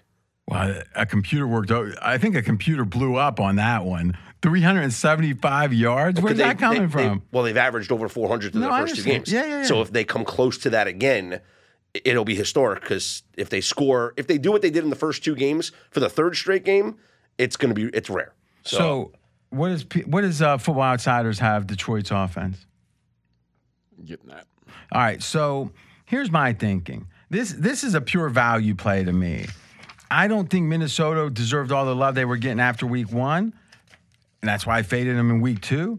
But I don't think that they're horrible all of a sudden now. I think they're somewhere in between. I think Minnesota, you still could probably upgrade them a little bit, right, Fez? Same as, nope, got them right where they started the year. What was it, Tom? 8th. 8th, okay. Got them 1 point better than average team. Really? So, boy, it feels like that Green Bay win was more impressive than the Philly loss was negative. They especially were bad in hindsight. against Philly. Like, if we're going to talk about, how'd they do after the Patriots, you were saying, like they beat the Patriots, they got to be upgraded. I think you beat the Packers like that, you have to give it some credit after seeing the Packers for a second time. Mm-hmm. Though the Packers against the Bears, Yeah. I mean. But dominated them. But they could, that's back to that, how good is the team? The ball's on the 1-inch line. Do they give the Bears the touchdown or not? Say it again? The final score was 27-10, but the Bears on 4th and 1, like the ball got into the end zone by an inch. It's a 7-point swing. Oh, you're saying they did get those points added, though? They did not get the 7. And so why does it matter? Because if it was 27-17, then we'd say, they met expectations. They won by 10. They were laying 10. I think we'd say that 3 years later, but I don't think right now we would, right? I mean, would you have? You would have said they just made it by an inch and it doesn't matter. I'm just saying Green Bay won by, they probably should have won by 13.5, not 17 in that game. I agree, but what I'm saying is since it was on Sunday Night Football and everyone watched it, I don't think the takeaway would have been anything other they got dominated. The Bears got dominated. I'm saying 3 years from now, if we looked at the schedule, we'd say, that wasn't so bad, right? I mean, do you agree or not? I just think whenever you see a blowout final score, a team sometimes gets slightly inflated. Yeah. Okay. So, yeah, but I guess is that even I guess the question is you gotta upgrade Green Bay off that game either way, right? I agree. And which was AJ's point, I think. Let's take a look at, you're right though. Minnesota, it was 24-7 on Monday night, but man, come after the second quarter, they were below 20%, and then they just walked. Okay. What worries me a little bit is Minnesota had a scheme advantage. It seemed like it was the first game for the coach. Comes in and tricks Green Bay. He tricked them. Now, there wasn't any tricks up the sleeve for week 2. Maybe, but I still think even the Minnesota, who was just that, what were they? A borderline playoff team coming in, right? Yeah. 9 wins. 9.4. Yeah. I think that team should be favored by more than 6 against Detroit. So that's interesting. What do you got your power ratings telling us? Power ratings say 6.5. Okay. And to me, this play is simple. And I'm just going to quickly look at the line moves and my handicap here. Minnesota was 7.5 in the look-ahead line. Okay? Now, what have they done? I mean, I get the idea you're saying, they're downgraded 1.5. But through 7, like from 7.5. It's like a double line move. I mean, that's like 2 points. Yeah. But it went all the way to 6. Mm-hmm. So we're talking about 1.5 points. 6 is another important number. So it's like 2.5 points a line move. I think the most you can downgrade him is 1.5 off that game. Myself, what did you downgrade him? 1 point. Okay, so I mean, to me, you're saying the line should be about 7, maybe 7 plus 100 laying it. Yeah. And I'm laying 6. I mean, that's all I'm looking for here. I got another trend for you, though. This is, again, going up against the rookie head coach. So I already gave you the rookie head coach stat, which is 37% they only cover when laying over 6. Now, let me ask you a question. Do you have the ability to check that trend? Find out if it's exactly 6, what it is. It's 6 instead of 6 over 6 or more, yeah. Yeah, because sometimes people will wrap a trend up with like a 3 and 3 at a certain thing, but they like it because it's on an even number. You know, I got to say, I really like this trend. I had an epiphany when I heard it. Because now, I'm a rookie head coach. I don't want to be a dum-dum. I don't want to screw up, right? So when I get up 10 sit on a lead. or 13, I'm sit on the lead. Run the ball. Run the clock. Don't want to have to go into the presser and explain why I faked the punt, went for an onside kick, or threw the ball 3 straight times. Now, did Minnesota do that against Green Bay? No. Well, wouldn't that be a scenario they wouldn't want to screw up? Yes. So this is the trend that I'm talking about. The Vikings in next week have to go to London. Teams the week before traveling to London, teams are 25, 34, and 1 ATS. I like that. And this is a rookie head coach now who is not prepared for this London trip. I would take Jacksonville out because they do it every year and see it might be even better. I also think that weren't there some teams that would fly when they were on the road and then they had to go to London? They would go on the road and they have to pack for 2 weeks and then they'd go right to London in the database, and that was exactly. I'm just looking at it from a what I'm saying is coach perspective. That the worst. Break that up, split that up. Yeah. I'm just looking at it from a rookie head coach perspective. A guy who has not had to do this before is now trying to prepare his staff for the trip to London. I think it's a good point. Though Fez's point, let's reiterate that. If you're on the road, then you got to go to London. It's going to be a lot more stress or a lot more distraction than if you're at home. But these teams are leaving for London later and later. Yeah. They've gotten better over the years, of course, at doing this. And I would say this, Shanahan, so the Minnesota guy's a Shanahan guy, right? Again? Or am I missing? He's Sean McVay guy. I always get that. All right, He might as well be a Shanahan guy. Yeah, same concept in that I think these are the guys that in May, they had 3 GAs or whatever, quality control people playing in every element of these young guys are so organized. They're so forward thinking. It feels like they can handle these trips more, but I think you're right. I think it's a factor. Or it could be a small factor, I think. All right. Any other thoughts on this game? I mean, I guess the question is, could this line be lower? I mean, could it be 5.5? It doesn't feel right at 5.5, does Only it? because of the Hard Knocks impact, people loving the Lions. But we saw them betting against the Lions last week. The market hated the Lions at post. Well, that was the pros betting. Yes. The pros bet them like crazy. I mean, Against every game we had was, didn't Washington, Washington was a favorite, right? Against Detroit. Am I missing? I always miss Philly, Detroit, week 1. Oh, no, yeah. But I'm talking about last week. You're saying that Detroit was the favorite, then they got bet all the way to the dog. Yeah. Okay, so I guess what I'm saying is, remember, I guess I'm trying to rationalize our 2 and 3 last week. Is so let me get this straight here. So we had Detroit against Washington, and the line closed Detroit +1, right? And the line was 2.5 early in the week. So you're saying they're betting against Detroit? Yes. And you're saying in week 1 they bet against Detroit on Philly? Don't think there was actually. It was 3. It was 3.5, right? And then it went up to 6. Oh, you're right. Right? Yeah. Yeah. So Yeah, of course. Both times money. So this is interesting. But this is syndicate money coming in. You're right. It's like all week long, the public's betting Detroit, and then the syndicates just smack it hard anti-Detroit. Both games. Interesting. This is good to talk about. We were having a text chain on, and let's make sure, by the way, guys, let's make sure on all the chains, let's have Scott and Mackenzie in all of them, just because I want them to, be kind of enjoying the conversation and inputting. Listen, I think you were going to take Jacksonville anyway in the circa, but when I was thinking through that Jacksonville, what I said was the line action this week, which was last week, and the week before, felt a lot like Cincinnati. Remember I said against the Bears last year, where the Bears closed at only a 1.5 point favorite at home. And I'm like, how in the heck could they only be 1.5 against Cincy? Well, and remember how Green Bay went to Cincy and the line was like 3. Mm-hmm. The Sharps were on Cincy. They're on the Jags, right? And to me, I think you got it. And let me ask you, Fez, how do you account for that when you see those late moves on a team a couple weeks in a row? Does that tell you that they believe the market's mispriced on it, and thus, whenever it opens, I'm not anxious to think it's going the other way. I think it's going to go in the same direction, either for or against a given team. Yes, more of the same. The syndicates hate Detroit for whatever reason. Now, maybe they're going to reevaluate based upon what they might see, but until that happens, you would expect late money to come against them, just like it did weeks 1 and 2. And I think the hate of Detroit is the public. This is sharps versus squares, I think. Yeah. The public is betting a lot of Detroit off of Hard Knocks, off of Campbell. Yeah, he's a guy they play hard for. Did you see the thing where he was joking about he got drunk? This was hilarious. He was saying he was watching the Monday night game. He goes, he woke up, his notes were all over the place. He passed out drunk, he said. He goes, he had to rewatch the game the next day. I mean, it was pretty funny. Mackenzie, see if you can find that quote.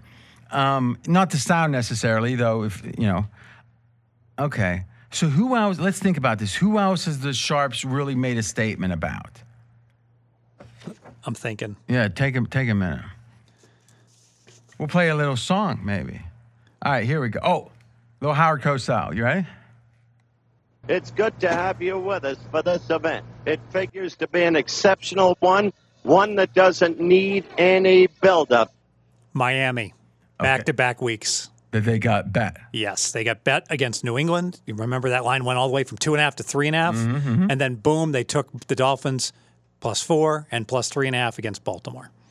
Now, I don't know if I agree with this. I think that I'm not sure it was how syndicate-y the money was on that New England move, but I also think that it was all about the injuries of the D-backs with Baltimore. As the week went on, this is more injury-related than team-related. It feels like I can maybe let's call it half a support, but I don't think near as much. Yeah. All right, you keep looking. We'll come up with another thing. Oh, I love it. Well, here we go. No, we'll do this one.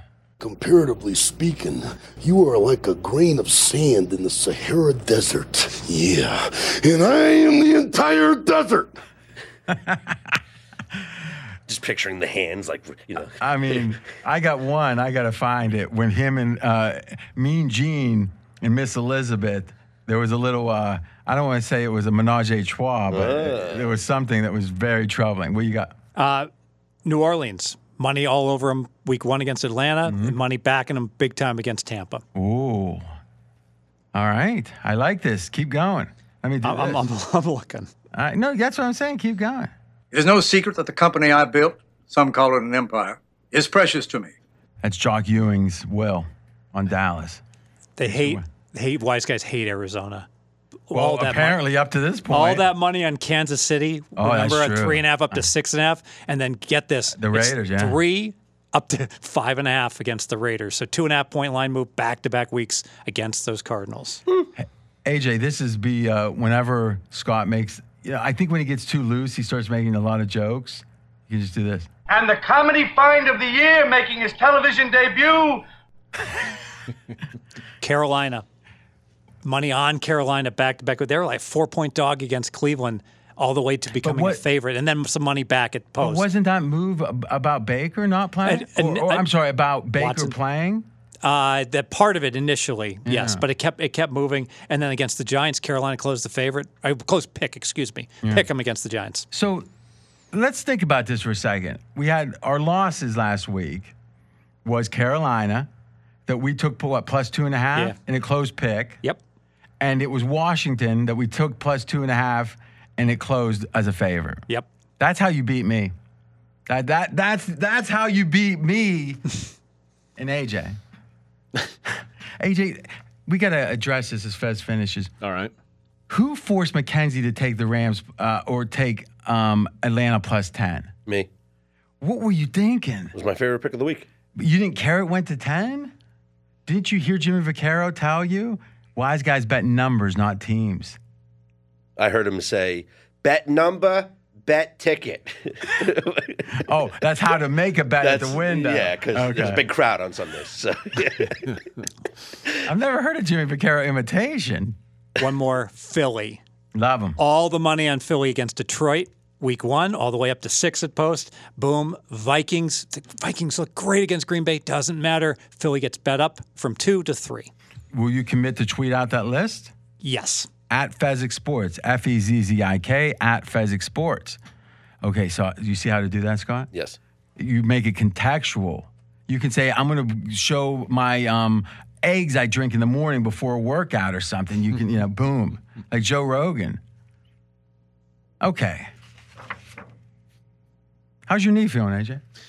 It's better. It's Is it ever going to be 100% again? Ever? They think. So. I mean, I can't exercise until 6 months post-op. Oh, jeez. Now, didn't Terrell Owens come back and play like in 7 months? Terrell Owens, slightly better athlete than I am. Not as heavy. Also, you said it. He would tell you it's terrible. God, Fez, what the fuck? Ever since you start losing weight, you're like you're weight shaming me. Yeah, really. It's such garbage. At least he's I never talked about your tits when you were fat. I always avoided it. And now here you are just coming at me. First off, I got to defend Fez. No, I'm serious. He was never fat. In fact, at his highest weight I've ever seen him, you got as much fat on you. You got muscle too. But I don't think either of you guys are fat though. So I wouldn't. Let's use fat for fat people. Okay, if neither of us are fat, why is one of us fat shaming the other constantly? I'm not saying, but two wrongs don't make it right. You know that. Go in your corner. Time out.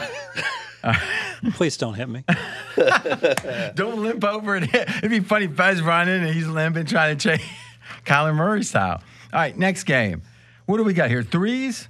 Yes. All right, so Fez is 3. Well, he's working. He's going to finish. Let's do my 3. Oh, but it's me and Fez on a crossfire. We got to do it, Fez. You ready? I'm ready. All right. Houston, Chicago. Fez, who was on record as saying Chicago is the worst team in the NFL, likes Chicago laying, is it 2.5? All right. Late breaking. I got 2 separate tweets from 2 of my sharps pointing me towards Chicago. The sharps are sending you things on Twitter? Not tweets. Okay, text. Okay. Text, tweets. I'm trying to get my list together. I'm multitasking. I struggle. Go-ahead. Okay. And that's why I don't have all these numbers. Oh. Number 1, Davis Mills, completely different quarterback on the road than at home. So I'm the first to admit Davis Mills has become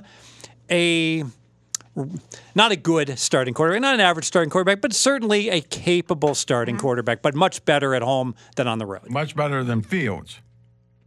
I have them comparable. I have them, but on the road, I don't want any part of Davis Mills because of the disparity, and I don't have the breakdown. I apologize for that. So that's reason number 1. I'll be honest. If you take out the one on the show, if you take out the one home game against the Chargers, that COVID game. Davis Mills' numbers at home aren't like some fascinating thing. He had a good game when half the Chargers missed the game because of COVID. Here's the thing. I know that once you get against someone, nothing can change your mind. I was on the Texans last week. That's fine, but you won't give Davis Mills any credit. Here's the thing. The Texans themselves said, we are committed. We want him for another year. So as much as you probably know, having once had a press pass to the Houston Texans about him, but don't you think that maybe they know a little bit? Lovie Smith, I know you don't love him as a coach, but you think he knows a little something as a... Sure. So all I'm saying is, yeah, we're looking at these numbers. We have no idea really what the teams are thinking, and the teams just know more, right? I mean, I think we can all agree that the very act of him playing means that they trust that he's good because they're playing hard. It's not like they're not trying to win, right? You don't ever think they're tanking during the game. I certainly don't think that. Yeah. Go ahead, Fez, what you got? Okay, second reason, and this might be like a little extreme here, but I've got a guy in Chicago. That means you're reaching. I don't think I am. Go ahead. He's talking about the field in Chicago. So Chicago, remember they had that horrible field during now they got preseason. Like Bermuda grass. Yeah. And my guy's like, this is a unique, playing surface to have Bermuda in Chicago. It's really unusual. And he said he's convinced that that's part of the reason. Now, I know it was a monsoon, but that really went against San Francisco, getting used to that and the timing and everything. And now I got a quarterback that is coming in from a dome that's all of a sudden got to play on this quirky Bermuda grass in Chicago, a quarterback that already struggles on the road. But hold on a second. Isn't it quirky for the Bears themselves? Well, they got to play on it last week. On the monsoon. On a monsoon. So, you're right. It's only their second game on Bermuda also. And the first is in a monsoon. That's true. So we got to throw that out. I don't know how much they practice on it. I don't know. I've never seen an NFL team practice on the field that they're going to play on. Yeah. Have you? I don't know if they laid down Bermuda on their practice fields to get used to it. I don't know. Let's find that out. Call your contact. Yes. Here's the thing. Here's what's sneaky wrong about your Davis Mills thing. Okay. So Davis Mills only got decent after he came back. Remember, Tyrod Taylor came back for 2 games maybe, and then Davis Mills, after sitting and watching a little bit, he came back and finished strong.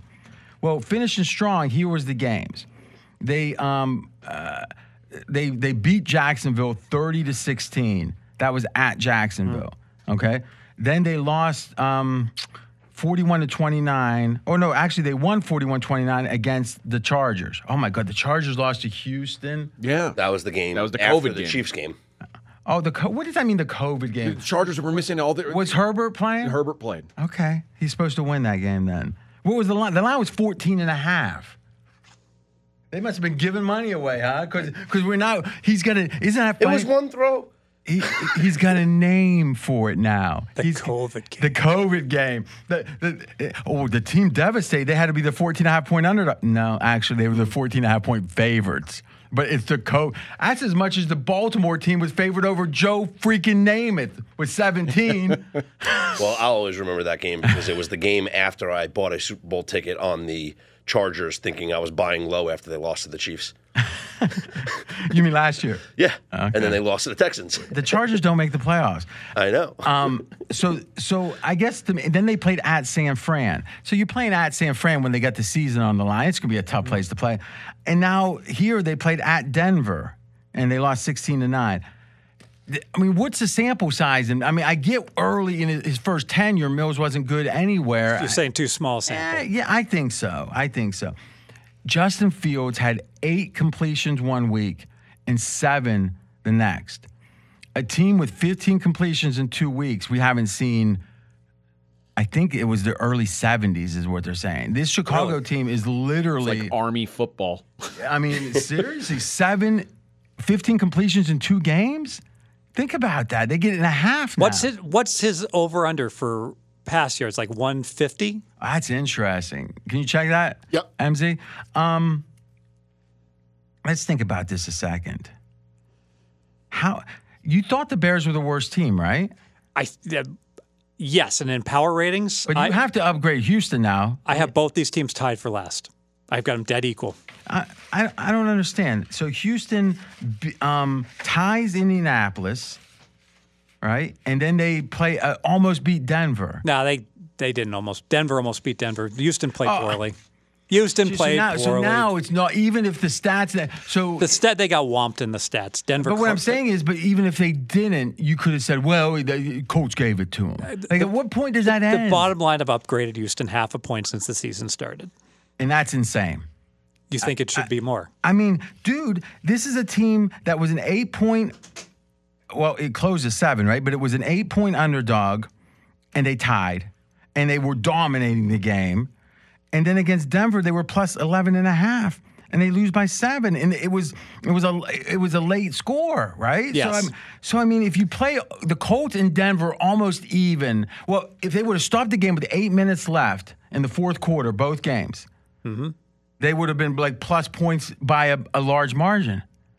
Against those two teams, you can play 7/8 of the game and only get upgraded 1 point by you. Well, it goes back to we got to wait the fourth quarter more, I guess.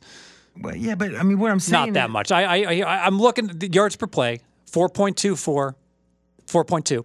They give up 5.6. That's a really negative YPP, really bad. Well, but maybe this is like the Belichickian where their stats aren't as good, but their performance is, because it seems like they surprise people a lot. I don't think Lovie Smith's going to get confused with Bill Belichick, though. Well, I don't see any reason why he's going to outperform his stats going forward. Except we have the GM, which was under Belichick for 12 years. So what's his name? Nick Caserio?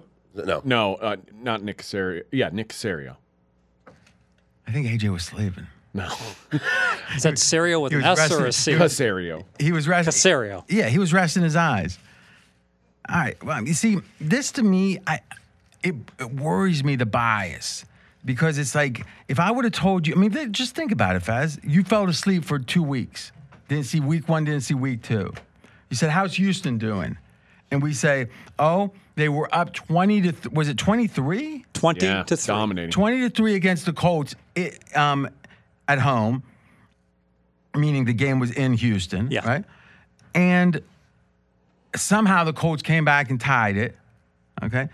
And then with Denver, I don't know, when was it tied? How much time was left? I don't know. Was it like 12 minutes? Houston was it tied? I thought Houston had like a 3-point lead in Denver finally. A 3-point lead with what? In the fourth quarter? Late in the third quarter. Okay. Yeah, early fourth. And if we would have said that and they covered that, they covered both games. They're 2-0, and it's not even close covering both games.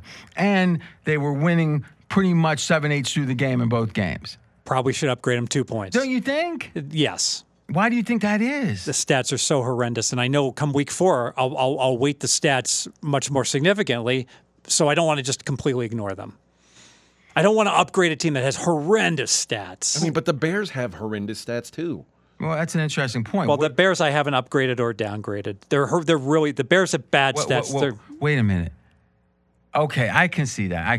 Because you got to give them credit for the San Fran. Though they did go win. Yeah, you're right. Obviously, you want to talk about a fluke. It was a phony win, but we're still going to give them a little credit for it because it was a win as a 7-point dog. But under that theory, if you are a 10-point dog and you lose by 3, you got to get a little credit for that too. Yes. Right? All right. Anyway, what is the case that I mean, you can just say Vito Jr. or whatever, but what is the case for the Bears? It's all anti-Davis Mills on the road in a weird, quirky playing surface. That's my handicap. Except we've debunked both of those. No, you've presented debunked the Bermuda grass. You have presented opposing views. I don't know if you've completely debunked it, but it's a great point you make that this Bermuda advantage probably isn't going to be the second time you play on it, especially because the first time was in a bathtub. Yeah. Okay, and you don't think they can grow that grass down in Houston or get that grass shipped in Houston? I'm not a horticultural expert. Texans practice in a bubble. They practice indoors. Man, they can bring that grass in there and they drag it out. That's what they do at the Vegas Stadium. That's what they do at the Texans Stadium anyway. Yeah, but their practice facility's not that fancy. Well, it's been years since you had a press pass. So that's true. Yeah, maybe they've upgraded. I mean, you're saying back in 2014. All right, let's move on. In a weird way, I don't even know what to respond to because he didn't say anything. That way, I mean, if you say grass, I think you mean drugs or sweet. I'm willing to bet that Houston and Davis Mills has a losing record on the road this year against the spread. What does that have to do with this game? I'm saying they're on the road. Houston's bad, and the Bears are worse. That's my general case. Do me a favor, Mackenzie. Well, let's look. I know I was looking for something. Let me find the because I haven't looked at these numbers. If this game was in Houston, I'd be advocating play Houston -2. What do your power ratings say? That says they're equal teams. So my power ratings certainly don't have a 2.5-point home field. Yeah, so my power ratings, I'm going completely against my power ratings, which I did that. Which I never do because I don't win when I go against my power ratings. And you're not going to win here, buddy. Yeah.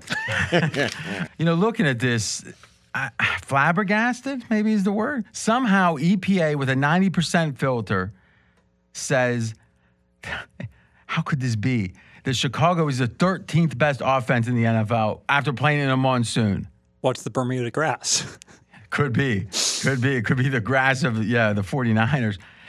Now, but here's the thing. If you look at success rate, which in the short term is more important, because those big plays come and go, right? 32nd, the worst offense. What does Houston have? Oh, I don't know, the 14th.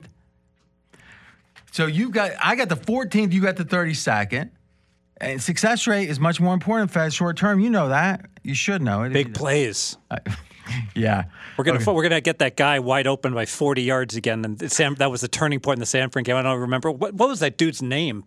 Dante Pettis. Oh, Who the Dante hell is Pettis. Dante Pettis? Well, let's just say it was fluky. Exactly. He was all alone. A former 49ers draft pick. That's Now, right. if we look at the defense, Houston's 15th. So they're 15th, 14th in offense, 15th in defense. I think that's above average. It has to be.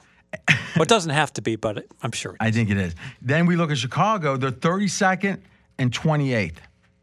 And they're laying 3. Or 2.5. We're at 2.5 to 3. You can get 3. Well, yeah, contest lines. 14th and 13th, Yeah. and they're laying 3.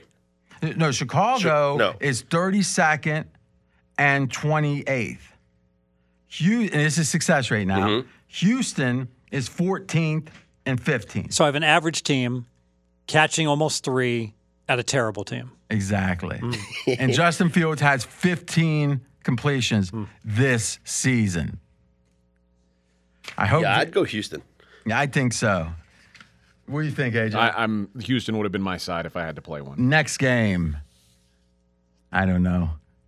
We'll go my 3-way. I don't believe any of these numbers, to be honest with you. AJ? Yeah, AJ has, and now he's going against, in absentia, Diamond Dave Essler. And you're on Cincinnati. Oh, look, he's laying the lumber. Imagine that. laying Road the favorite. lumbers. Yeah, and had the Jets not just pulled off the 4th least likely win in the last 4 seasons, Momentum builder. and the Bengals don't lose a coin flip against Dallas, what would this number be? What was the look ahead on this number? Because it feels like there was just a 6. massive overreaction to those 2 results. And the Bengals are, I'm not trying to say they're not disappointing. They're obviously disappointing. But the Jets looked like they were destined to lose by double digits to a mediocre Browns team. To answer your question, it was 6, and now it's 5. Okay. And the Bengals fall into that category, 0-2 teams going against teams that aren't 0-2, that 60% stat that we've talked about a couple times here.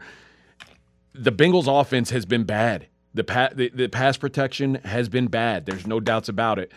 But Micah Parsons, TJ Watt, that's who they've been facing. The Jets, 32nd.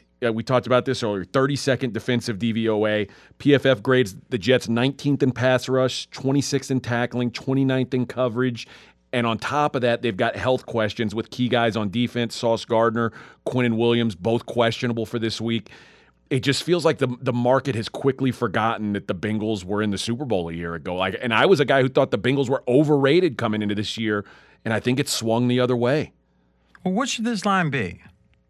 I mean, because the Jets are getting 5 points at home. Yeah. So what should it be? I make it 5.5. Okay. I mean, that's what I'm confused about is... Summer line was 5, and the look ahead was... No, wait a minute. Ho. The summer line was 5. Yeah. And the Jets have to have been upgraded this year, right? I make it 4.5. Correction. Yeah, the Jets have been upgraded this year, right? Yes. Yes. Jets are, just a half point upgrade. All right, but they're upgraded. Yep. And since he's downgraded, what, 2? 2, yeah. So it's 2.5 Oh, points. I'm sorry. Only one. How? Because the Pittsburgh game,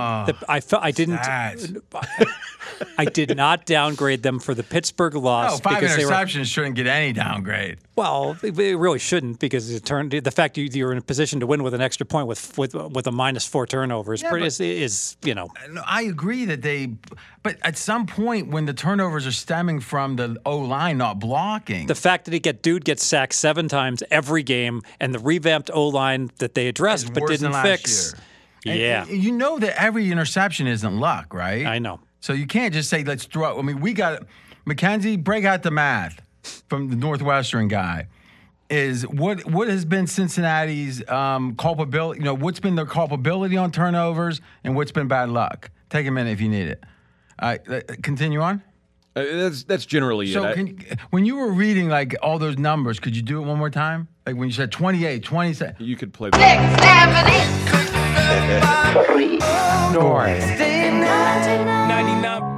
9, number 9. It's like he's reading from the. Why are the Jets upgraded? I heard annoying in there. It was great.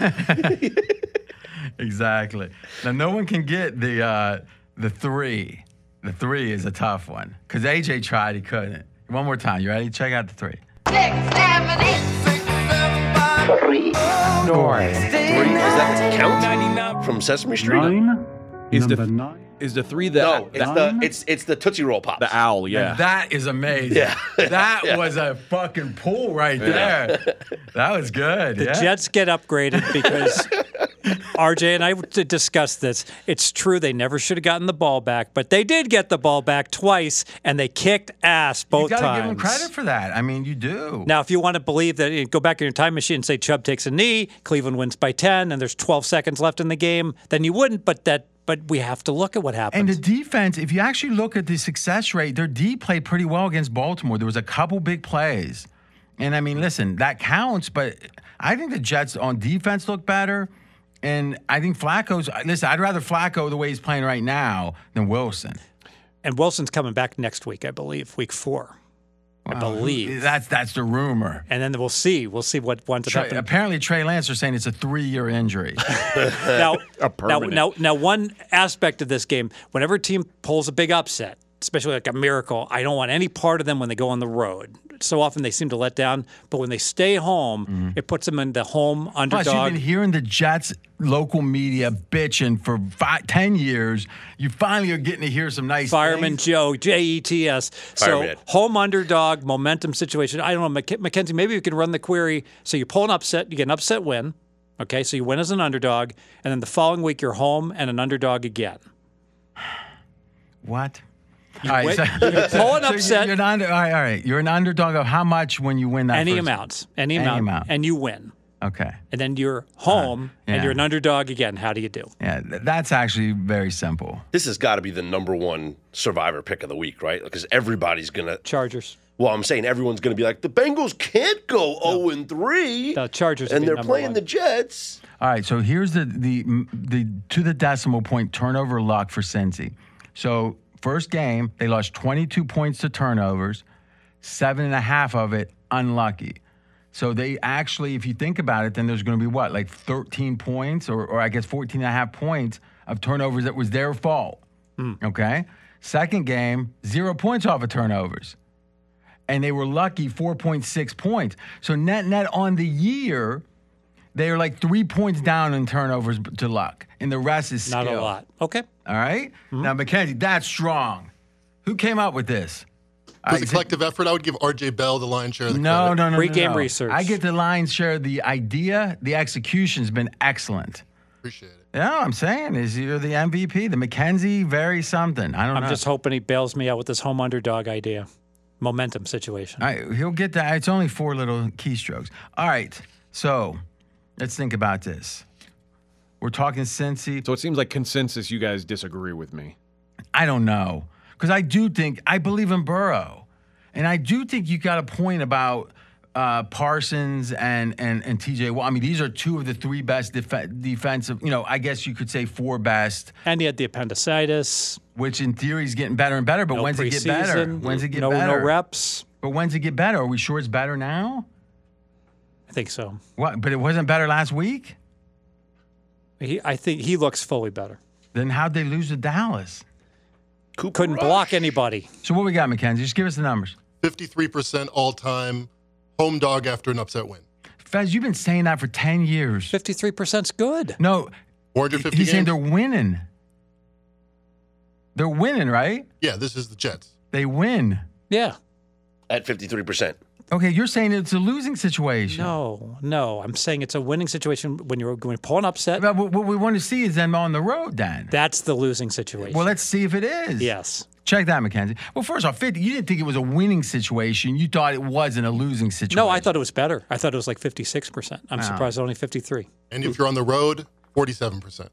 Yeah, so it's 47% with how many games? That one's 850. It's a pretty big sample. No, I mean, I would say it's certainly not something you don't want to bet against, but it's certainly not a play on. You blindly play it, you win. Playing every single one. I don't think there's here's the catch-22. If the circumstances of the league were the same for all those years, but you just can't tell. You never get enough numbers to be sure in the NFL. All right, next game. What do we got? We got to listen to Essler. Let's let him finish the argument. Diamond Dave. Now, this is a guy, you might think, Diamond Dave, what is he? A flashy guy? No, because he's also called Uncle Dave by some. Now, Fez, Diamond Dave came out to Vegas, numerous times before COVID. Matty Holt, everyone's thinking, here comes some fresh meat. I tell you what, if it came down to unhappy blows, I'd take AJ first, but I would have taken Matty against Dave. But fortunately, it wasn't decided in the ring, was it? It was decided on the playing field. Who said it was going to be decided in the ring? I thought it might come to that when these guys, how combative they were. Have you forgotten? I liked it. Yeah. I like people wanting to stake their claim. Yeah. Diamond Dave just parried him off, and just took home a lot of money. Mm-hmm. That's all there is. I mean, if you can go back in the system, look at every game, and you might think, Fez, 2 super contests. Well, yeah, it's damn impressive. Essler, win for win pretty much throughout your tenure. I mean, let's just say this. Dave and I initially were a little contentious. I mean, I'm talking 10 years ago. You were contentious with someone? Yeah.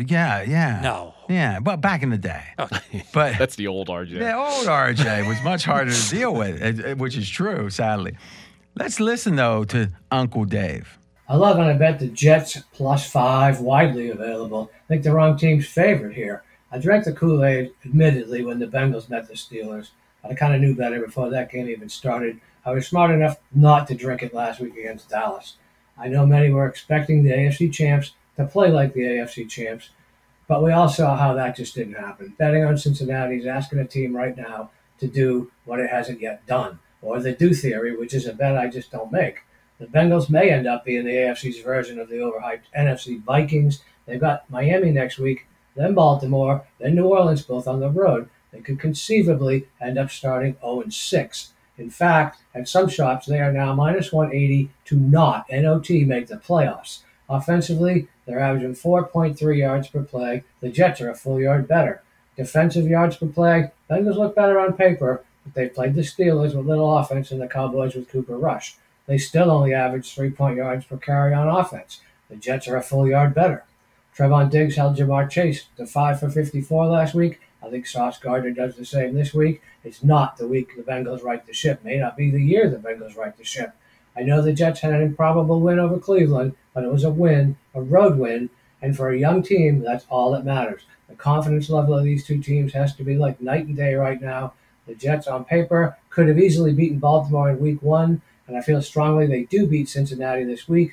So I have another WTF, wrong team favored game, and bet the New York Jets +5 points. Okay, continuing on. We got a double like here. The partners on Straight Out of Vegas AM, Scott and AJ. San Francisco 49ers, 1.5 favored here over Denver. I upgrade San Francisco massively with Jimmy Garoppolo. And watching the game and watching the way that the teammates responded. We got to say, the market, or at least the in-game market, didn't agree with that. Fez, what happened in-game? Yeah, nothing at all. So Trey Lance, good 5-minute delay while they carting what's left of him off the field. No. We don't want to make fun. The guy, it's a career for this guy. The bottom line, the line's 10.5. San Francisco's favored. I actually felt, when I saw it happened, I was upset on a couple levels. One, the poor kid. Number 2, all the comedy we're going to lose, right? Number 3, I felt bad for Mackenzie. He's, so I don't, I'm just saying. So live wagering number didn't move. I'm a sweetheart. San Fran -10.5 before the injury, San Fran -10.5 after the injury. I bet it on live because I think it's, I'm on an island. I have. Well, but hold on. The market post-game seems to like Jimmy G. Yes, and remember this live wagering, like people are in a panic. Somebody get me a rating, what the rating difference. People don't have time to digest what's going on versus now. You're telling me that is a game that's getting a lot of live bets. They don't have a contingency for the backup quarterback. They got to. Especially one as high profile as Jimmy G. You're giving, we talk about liquidity though. You're giving these operators a lot more credit. They don't even know that, we're watching the game. It's obvious to us that Lance is out for the year. But, they're just running their models. Sometimes it takes them up to 5 minutes. It's not like LeBron James just got carted off and there's only one game in the NBA Finals. Right. Okay, so net then we can agree. I don't know about massive upgrade, but the market post-game has been pro Jimmy G. By a couple points, right. Yes. Yeah, so I watched the performance last week, as we all did, and the reaction, and we saw this going around social media. There was the video circulating about when the offensive line picked up Jimmy G after he was on the floor, and the reaction to them. It just, from somebody that doesn't, I'm not a 49ers fan or anything, I'm just looking from an outside perspective, it looks like Jimmy's their guy. They love this guy. He took them to a Super Bowl. He took this team to the championship game last year. You remember after they lost last year in the championship game, they said, we really wanted to win this game for Jimmy. Yeah, what kind of disaster if they didn't sign Jimmy G? They were wanting to get rid of him for a 5th-round pick. Oh, man. If they didn't sign Jimmy G, what kind of disaster would that be? They'd be screwed. I mean, we'd be talking about them as like are they going to finish 500? Who's the next guy? Who's the next? Sudfeld, I think it is. Nick Sudfeld? Brock Purdy. Who? From Iowa State. What happened? Mr. Irrelevant, right, Mackenzie? What happened to Beathard? What did they did? They had like 2 good backup quarterbacks and Brock Purdy. Now, and again, let's be honest, Jimmy G gets hurt. All right, so we'll see. But another thing, Jimmy G takes him to the NFC Championship game. Very possible. What happens next year? Jimmy G's the quarterback. Well, first off, he's not on a contract. No, I think they sign him. Yeah. And they what? What do they do with Trey Lance? Tom Brady. They try to trade him for a 2nd-round. Tom Brady's the quarterback. A 2nd round. What are they going to put $1 million in? And I don't know, but I don't think he's on the 49ers next year if they have that good of a season. All right, I was told I had to do this contractually. Mackenzie, redraft last year's quarterbacks. Oh, God. Oh, wow. I hadn't thought about that. Wait, but do I have like the... Knowing what we know now, that Trey... Well, we know. And it's not, we're sitting here today. That Trey Lance can touch his ear with his foot right now. Like, oh, come on, It has nothing to do with the fact that he's hurt. It's the fact that he got hurt after like 20 rush plays. I think you made it a great point, RJ. It's the fragility. It's the fact that we know now he's not Lamar Jackson. He can't hack it. Which is what a lot of serious people were saying. I think it was... Joe, what's that dude's name? He's one of the analytics guys that's really understated. The guy that did air yards, Hirschmeyer or something. Josh Hirschmeyer? Yeah.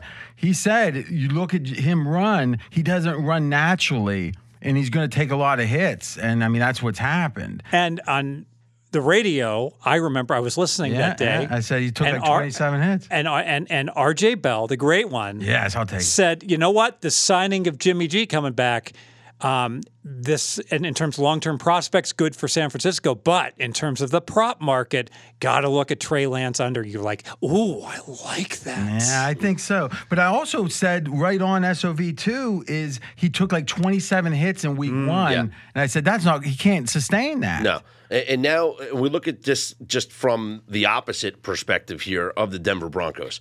A lot's been made of Nathaniel Hackett and maybe his inabilities to be a head coach. I also think what's not being acknowledged enough is that the entire main coaching staff of the Broncos are in roles they've never had before. Mm-hmm. Their offensive coordinator was never an offensive coordinator. Their defensive coordinator was never a defensive coordinator, and their head coach was never a head coach. This is the first go-around for 3 leaders of your team. There's a massive coaching edge. Huge. For the 49ers. And you want to say, all right, well, altitude, Denver, home field. Who knows it better than the Shanahans? They're prepared to go there. They know what goes on in Denver. Well, as long as they don't have some key injuries, they should be, but their wide receiver, Jerry Jeudy, got hurt, and their shutdown corner, Surtain got hurt. Jr., yep. We'll see if he plays. That's not good either. I think the 49ers are a better team than the Denver Broncos with Jimmy Garoppolo at the quarterback. And we've seen the Broncos offense has struggled against mediocre at best competition defensively so far this year. Seattle and Houston. That is one cupcake schedule. The 49ers 5th in defensive DVOA. This is still an elite defense. I don't know how Russell Wilson moves the ball the way this thing's going. Well, let me ask RJ this one, market-wise. Yes. Nothing has changed. Everything, great comments, I think, from everybody on this about why we're pro 49ers and we are anti-Denver. But all this was true on Sunday afternoon, Sunday evening, and we could have bet +2 and got. We all texted each other about it, and we all did. We all texted each other about it. So it's gone from +2 to -1.5, but we're moving through the zero. It's not that as big a move as it looks. What do you think? Here's what I think. I think, how do we bet what's the most obvious thing? Like right here, we're saying 49ers are better with Jimmy G. It seems like that the team has better morale with Jimmy G. He's there now.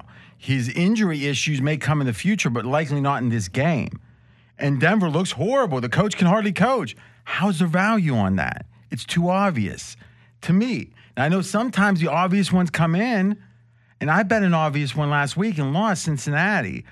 The reason I did that was I remember Dallas after Dak got hurt the last time. They looked so bad that next game. Yeah. I figured, okay, got the same coach, kind of expect it. Well, listen, they played well. It was a square play in a way, Cincy. My other choice there was Miami, and I was just on the border of Miami. And then, but anyway, to me, we got Mackenzie here with the best bet on San Francisco. Let's let him give a little take. Go ahead, bud. I love this spot for the 49ers. I don't think they lost anything without Trey Lance. I think people are wondering if they're going to be down. I don't think they're going to be down. I think they're going to be up. If it was Trey Lance or if it was Jimmy Garoppolo, I'd like the 49ers in this spot. They're a road favorite. On the road, Shanahan has done great, just like his dad did, very buttoned up. It's what they do well. And if you look at the tree, Shanahan, McVay, McFleur, all assistants on Washington together. Does it sound like he has echo on his voice? He's like... No, but he just called him McFleur, though. Like, I think he was thinking McFlurry. He might be hungry. McVay, LaFleur. I like peanuts. I'm on a fast day. Bring in the McFlurry. Go ahead. Thanks. It's a 60% trend. I've been playing it for years. I love Shanahan, LaFleur, McVay on the road when they're not a big favorite. 60%, less than 2% chance of happening. This is interesting. Randomly. Let's look at this now. So these three, Shanahan, McVay, LaFleur, which I think are the three different flavors of McFlurries. Yeah. Is Shanahan since 2017? Is that his first year coaching? All head coaches, all years. All right, so just say career then. Just because it looks like you're cherry picking it. Sure. 26-15 for Shanahan, LaFleur 13-8. So they're all now. Why would the Shanahan system lend itself to this? Small road favorites. I think it's personality. I think it's the no being nonsense. able to bunker with your coaches and just have a week I like together. it. I mean, it's consistent. Sound game management decisions in close games. Going further with the trend that I found searching the web, Kyle Shanahan with Garoppolo at quarterback when they're shorter than a 3-point favorite, 13-3 ATS.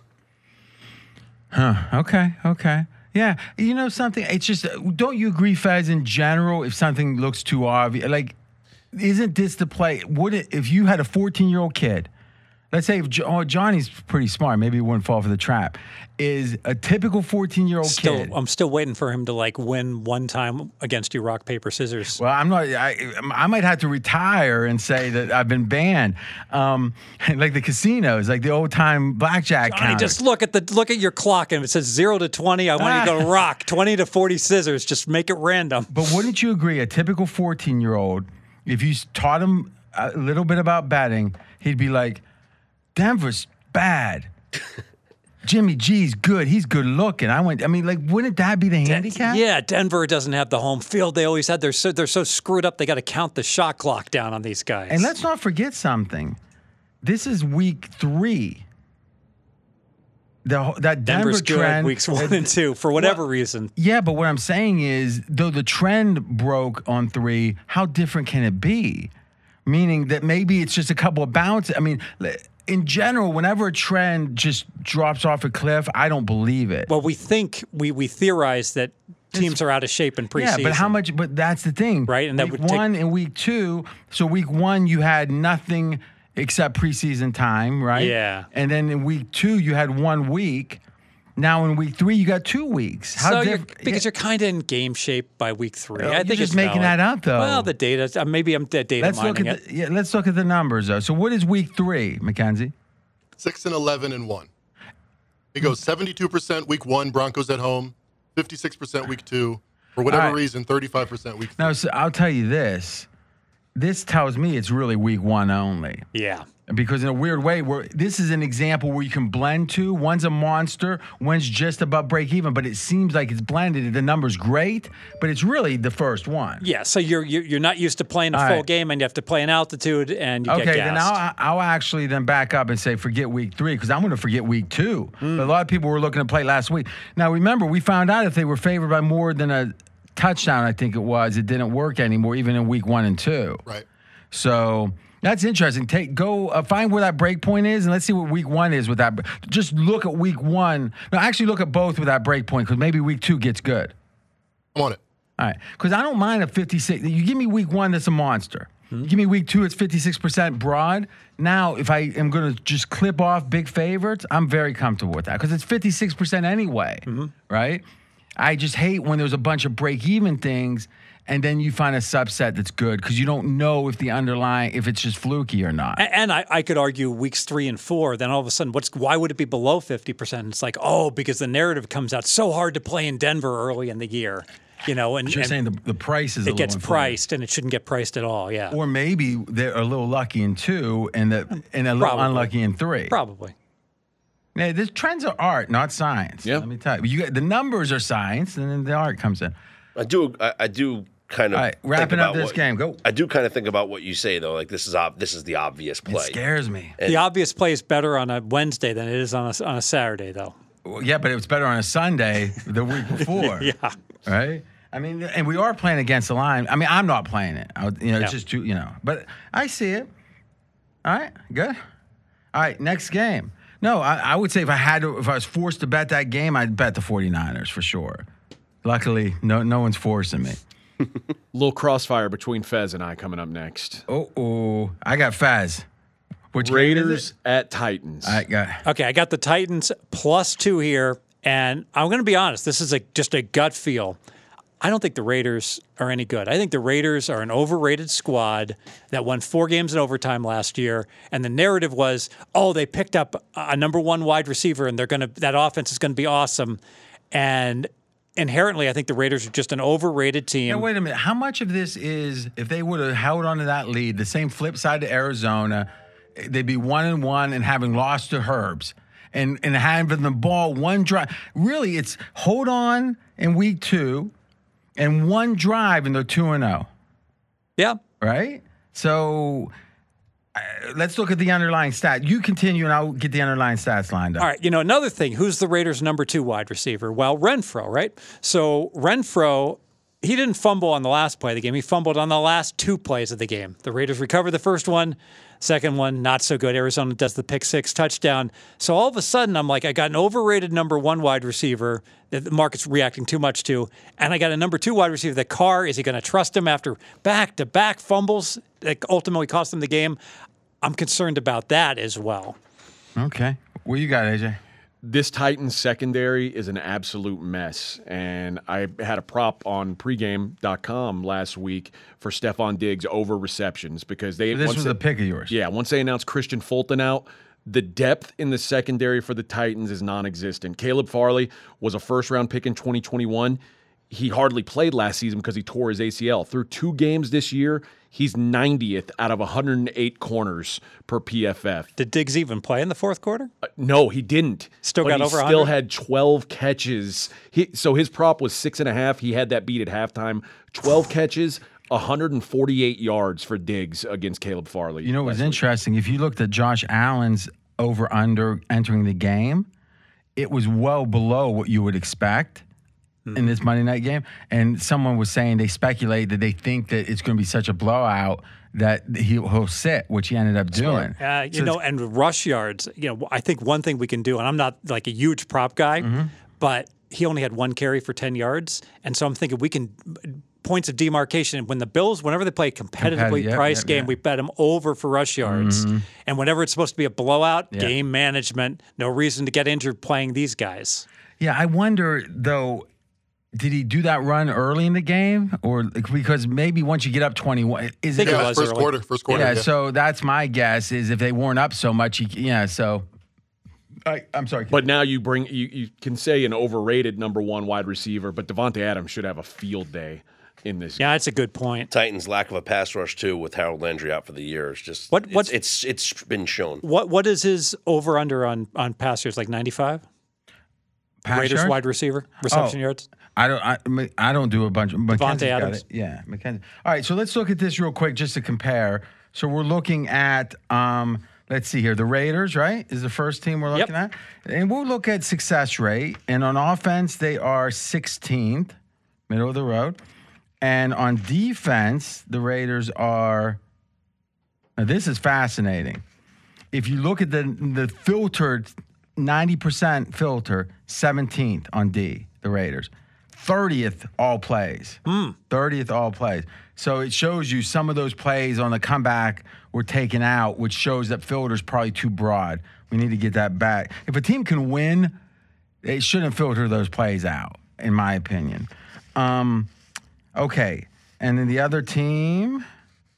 Tennessee. The Tennessee Titans. Not what they used to be. Number 1 seed in the AFC last year. Well, they started off 0-1. Well, I guess they're 0-2 now. Okay. Ooh. This is interesting. If you look, this is crazy. 90% filter. They have the 8th best offense in the NFL. With no filter, the 31st. Well, they're almost the entire game after the first quarter was garbage time against Buffalo. They put in Malik Willis for the final. How'd he look? 17 minutes. He was 1 of 4. Did not look good. I turned it off, actually. It's kind of I kind of don't like that they put him in because but anyone who watched him or any expert, and I'm not that when it comes to quarterbacks, but the people I respect said, oh, he can't even do a first read. He's got years to go. He might end up being something. It's going to be years. You put him in, all he's going to do is look bad. Why would you do that? So you can play the under live. Okay, I'm going to go success rate, no filter, just to keep it simple here. So Tennessee on offense, 19th. And on defense, 19th. Okay. So 19th, Fez. Yes. That seems good for them, doesn't it? It does. Tennessee obviously big. Well, remember, they were leading most of the game in week 1 against the Giants. They should have won the game. Oh, for sure. Yeah. So in a way, we're calling that such a bad loss, and it was. But stats-wise, they kind of lost a coin flip where the coin was biased in their favor, and Giants, everything went right. It was more than that. Was so I guess what I'm saying is it's just the Bills, but if the Bills crushed the Rams, are we really going to make Tennessee out to be? I actually like Tennessee this week. I think the short week also, coming off Monday night, isn't as big a deal because they got smacked around so bad that all their starters were out at the end of the third quarter. I think that's a plus. What do we think about Henry? He does not look. Eye test says he just does not look dynamic. There's a couple plays where we mentioned this with the New York Giants running back Barkley. Like last year, he never could have turned that corner and had that long run. Not a chance in a zillion years. We're talking week 1 or 2? Week 1. And how do you look week 2? You think? Fine. Looked all right. Yeah. All right. I mean, healthy, explosive still. Yeah. And I haven't seen that explosiveness with Derrick Henry. Okay. Here's my question. The more I look at this, the more I like Tennessee. So let's just look at one more thing here. Fez, you got the here it is, the line. Where's the line? I got to get organized. It's basically been pick, and now Raiders have flopped to a 2-point favorite after Monday night. It was +1 in the summer, and now it's -2.5. Okay. Or -2.7. So 2.7 now. Yeah. So it feels like we have a lot of opportunities to say recency bias. Now, sometimes, there's a reason to be biased, I guess. They got their butts kicked. Didn't you see it last night? Yeah, I got to be honest with you. Are we really saying the Raiders should be a road favorite?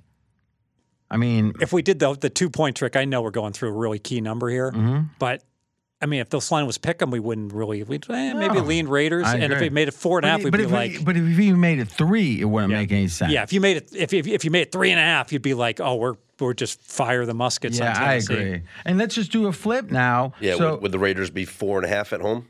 Well, no, it'd be more than that. It'd be if you give it even 4 points, it'd be 6.5. So. No one. It's funny. The lines are so tight. Like even like the teams. Think about it. The Jets. We got. I guess that's on the road. Let's look at this. Minnesota, Detroit's only 6. So we're saying the distance from Minnesota to Detroit is comparable from the Raiders to Tennessee. That's ridiculous. Minnesota's a playoff team, and Detroit's going to win 7 games. Yeah. So who was on? I'm on the Raiders. Not good. No. And who was on the other side? Fez, I'm with you, bud. You still like it? Again, this was it was my one weight, so it's not something I'm thrilled about. But injuries for Tennessee are concerning. Next game. What's next? You take it, AJ, from here. That will be Fez's one weight. That is the Carolina Panthers. All right, Carolina. I'll make this short and sweet. Hosting New Orleans. Carolina's 0-2. No, they're not. They're 0-2. They basically have played 2 coin flip games, and somehow they lost both of them. Last week, they lost to the Giants. Interesting game. Now, I'm sure a fourth quarter win share isn't going to be overwhelming in favor of Carolina. And the reason being is the first quarter when they fumbled the opening kickoff. Well, Jesus Christ, dude. At some point, something's got to count. They fumbled the opening kickoff. Chuba Hubbard. Yeah, that happens with bad teams. No, it doesn't happen. Carolina had a 41% chance. And they fumbled the next drive. So they fumbled the first 2 drives. That's what happens. They never recovered from. I watched the whole game. They outplayed the Giants. YPP, a little over 5 for Carolina, under 4 for the Giants. Phony win by the Giants that was fueled by the 6 extra points. Words. 2-14 ATS the Carolina Panthers are in the last 16 games. I like that. I did. 0-9 their last 9. At some point, it starts to be something the market doesn't adjust for enough. You know, there was a book called The Underdog Theorem. Yes. This was talking about baseball. No, it was talking about betting straight up and basically saying if a team goes 0-8 or bet against the streak straight up. Yeah, I mean, but if you martingaled them the last 9 games, you're bankrupt. That's a 1 in 512 chance. 0-9 ATS. I mean, in general, let's agree to the following: is losing against the spread means you're underperforming. Yes. In general, the question becomes: does the market stay attentive enough to adjust accordingly? I don't think they had. With Carolina, with getting Baker in, it makes you feel like it's a new team. There was a new lease on life here, but maybe there's residual issues. And maybe, Carolina's like the most nondescript team in the NFL. It's under the radar. Mm-hmm. People don't pay attention to Carolina. People do pay attention to, even teams like the Bears much more. So maybe they can sneakily be sucking and the market's unaware of it compared to a more big market team. I mean, I remember like 5 years ago, there was a baseball umpire that was always an under umpire. No, but it wasn't that. But then he went over like 20 out of 22 or something. And when it was at 16 or 17, no one even knew it. But then one day it broke through and the market moved like 40 cents. And it like the day before, it didn't matter. And then the memo got out. And it got out and boom. So, I mean, to some degree, it shows inefficiencies in the market, but also when lines move is when there's awareness. Exactly. And pursuant to that 15 seconds, I can't stand that they say this umpire's 28-12 to the over. Who cares? That's randomness. Why don't they just say he's miscalled this many strikes and this many balls? That's going to tell you whether he's a hitter or a pitcher-friendly umpire. Well, the problem is you're watching baseball. Right out the gut. Yeah.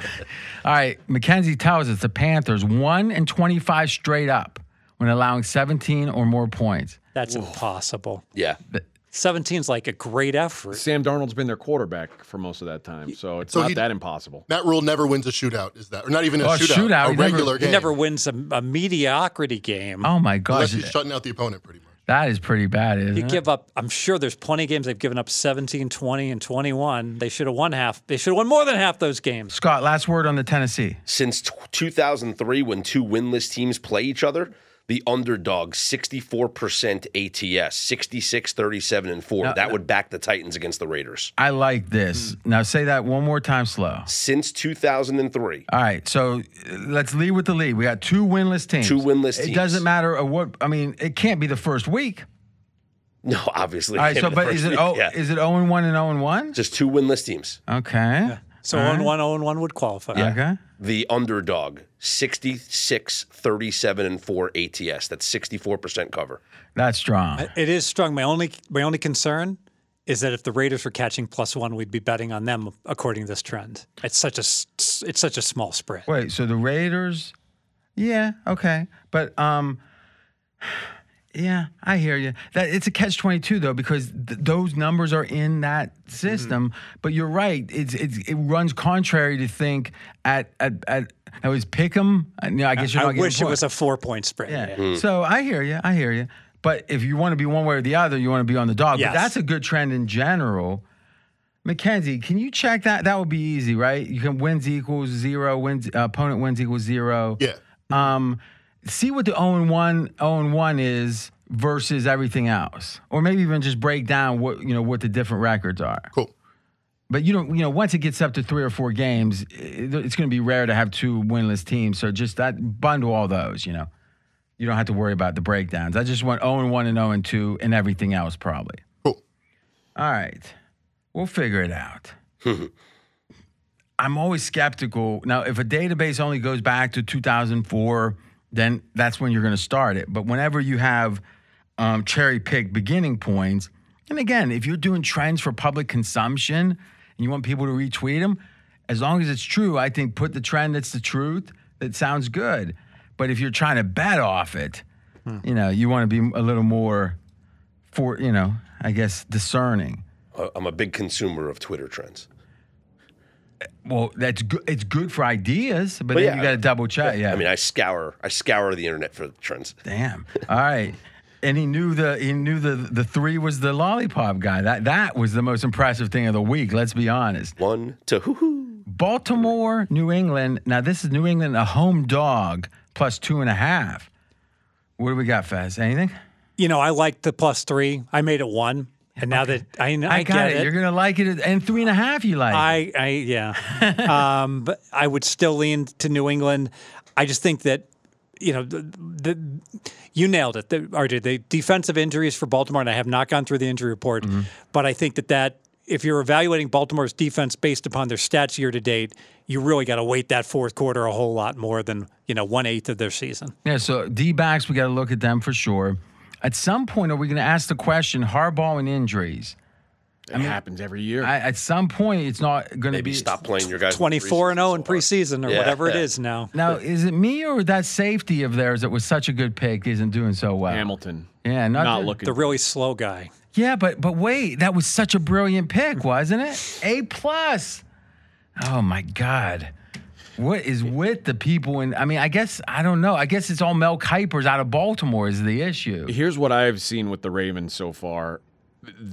The old Ravens never would have given up that fourth quarter lead to the Dolphins because who's the best team with a big lead? The Ravens. They just keep running the ball, running the ball. Worth of shit other Can't than run. Lamar. Now they can't run, so they let teams back in the game. I keep hearing J.K. Dobbins will be back this week, and then he's not back. I don't know. If the Ravens can't run the ball, this team is no good. It's really hard to want to back the Ravens when they can't run the ball because that's how they're built. Well, why haven't you picked Baltimore? Or why didn't you pick New England? Because the number was 2.5 and not 3. I hate to do what Fez did. Well, but see, the funny thing is, like taking 2.5 is like 52% because people. I mean, look at it. People just think, I won 3. I won 3. And laying 3.5. What happens if the line's 1? It should be 1, maybe. Yeah. Like, why would I get you 1 3? Who doesn't want more? But is it a good? What should this line be? Well, I just hate the fact that 2 hours ago it was 3, and now it's 2.5. That's a different story. No, so it was 3. This morning it was 3. Okay. And this afternoon it was 2.5. Then that I can accept because there's something to the fact that the market was fine with it at 3 for so long. Yeah. It was actually 3.1 last night. Okay, so New England. So maybe it was an injury. I'm guessing it was injury news for Baltimore. All right, so here we go with this winless stat real quick. All underdogs are 69 and 38. This is going back to when? Why are we going to 2003? What's the years look like before that? I'll check it out. That's just the trend that we were. Yeah. We want to get to the truth here. But at least those years, all underdogs, like we said, 65%. 0-1 versus 0-1, 65%. Everything else, 65%. Okay, so that's clean. It looks good. Now, what I want to see is what... It was 50-50 before 2003, 89 to 2003. Now, you know something? I can see... But here's the question. How was it from 2000 to 2003? If it was like 53%, I'm happy. Here's what I think is happening. In general, the public has got more involved in the NFL, meaning there's more media, there's more 24-hour this, 24-hour that. So when you have in general, if you're betting underdogs, it feels like there's going to be more narratives about how bad the bad teams are and how good the good teams are. I think that the first takes of the world encourages extremes, right? Would we agree with that? 100%. They're trying to make is this team the best college team ever? Yeah, which chunk of media is going to make the rounds and get retweeted? So I think I heard that about Georgia today. In the modern era of media, it feels like the team that I can't believe the number he just put up. What is it now? Be happy. Oh, okay. There you go. 53%. So now to me, that tells me that this started changing, right? And then it's a small sample, but it starts changing and then it gets better. And I'm guessing 2004 and 5 and 6 is less than 65%. Just do those 3 years. Because in theory, it's coming from that pool, right? You don't get fired for buying IBM, and you don't get fired as a talk show host to talk about how winless teams suck. Yeah, and if you have two winless teams and one's even worse, they're going to be getting killed, yes. I think. So I don't know. It feels like it makes some sense to me. Yeah. But if I can predict this in 4, 5, and 6, or 3, 4, and 5, then it's a little bit of Houdini right here. You know, Houdini got killed by getting punched in the stomach. Yeah, I do. Think about that for a second. Had nothing to do with being handcuffed underwater? What was it? That contributed. A little too good.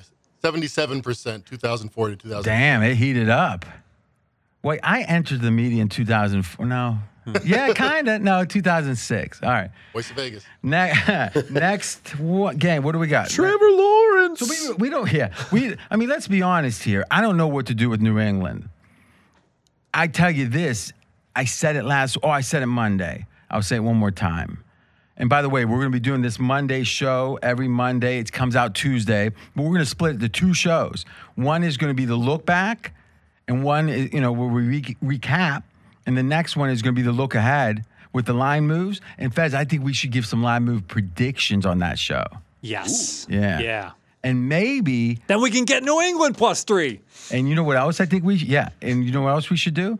We're going to give our lines. I think I did predict that on our show. We're going to give. I think you did too. We're going to give our lines on the look ahead games that are coming out on Tuesday. So we'll give our lines cold with no market out there and see how we do against the market. Good. All right. So, this is what I think of New England.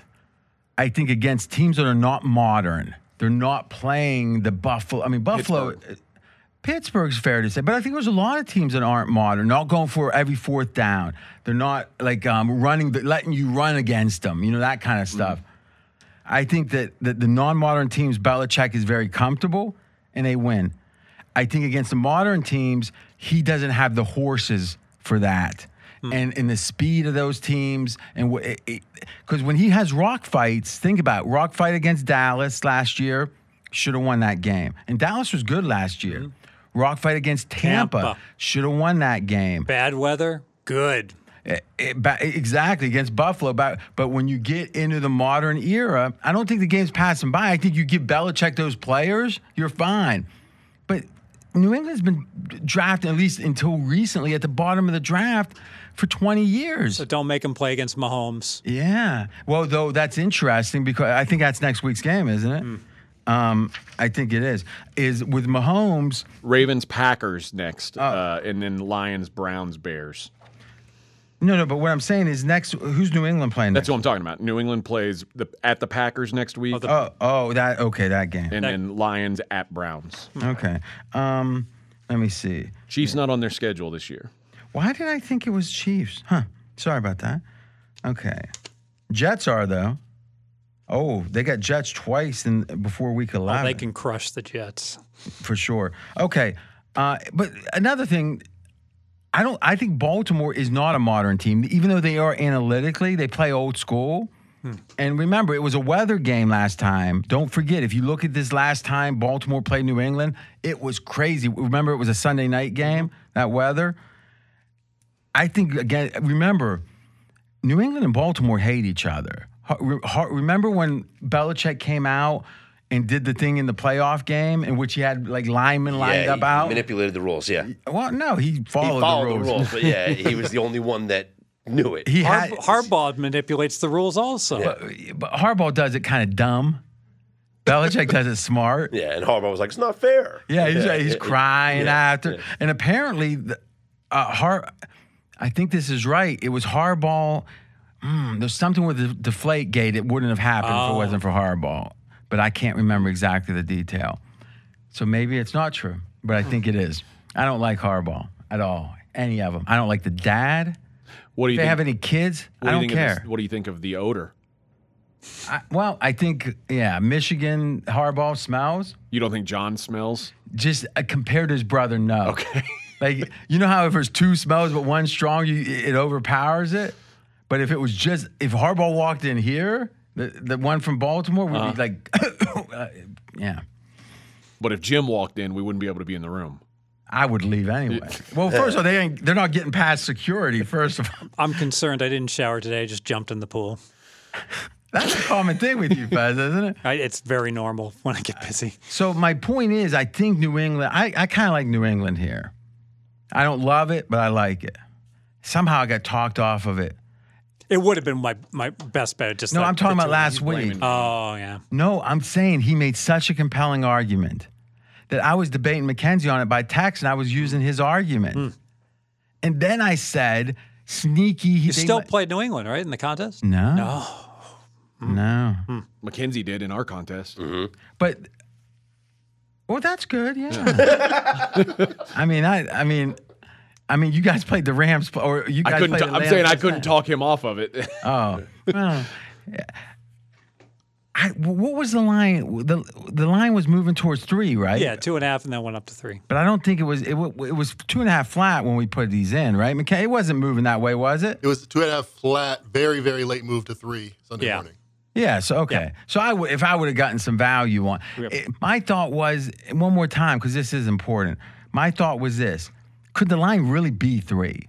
Meaning, I'm thinking if to bet it at 2.5, you got to think it's supposed to be 3, and then you're barely at that point you're break even, right? 20 cents, right? Yeah. So you got to think it's 3 minus a 20. Never went to 3. Went to 2.9. But what I'm saying is I don't see how you could have made the case that it should have been 3 minus 20. And there's no way. Yeah. So I didn't see where the value was. There. I mean, maybe there was in hindsight because it did move up to 2. But sitting at 2.5 at market thinking, is it going to 3? Yeah. You would have guessed not, right? No. But remember, Belichick off a double-digit loss like that has a massive trend on his side. But looking at the game, I mean, what do you think the final should? Well, let's quick. Depends if you're going to count the 35-yard touchdown pass to Aguilar as an unpredictable contingent event. No, or I don't do that because then you really should though. No, I shouldn't. He catches that 1 and 4.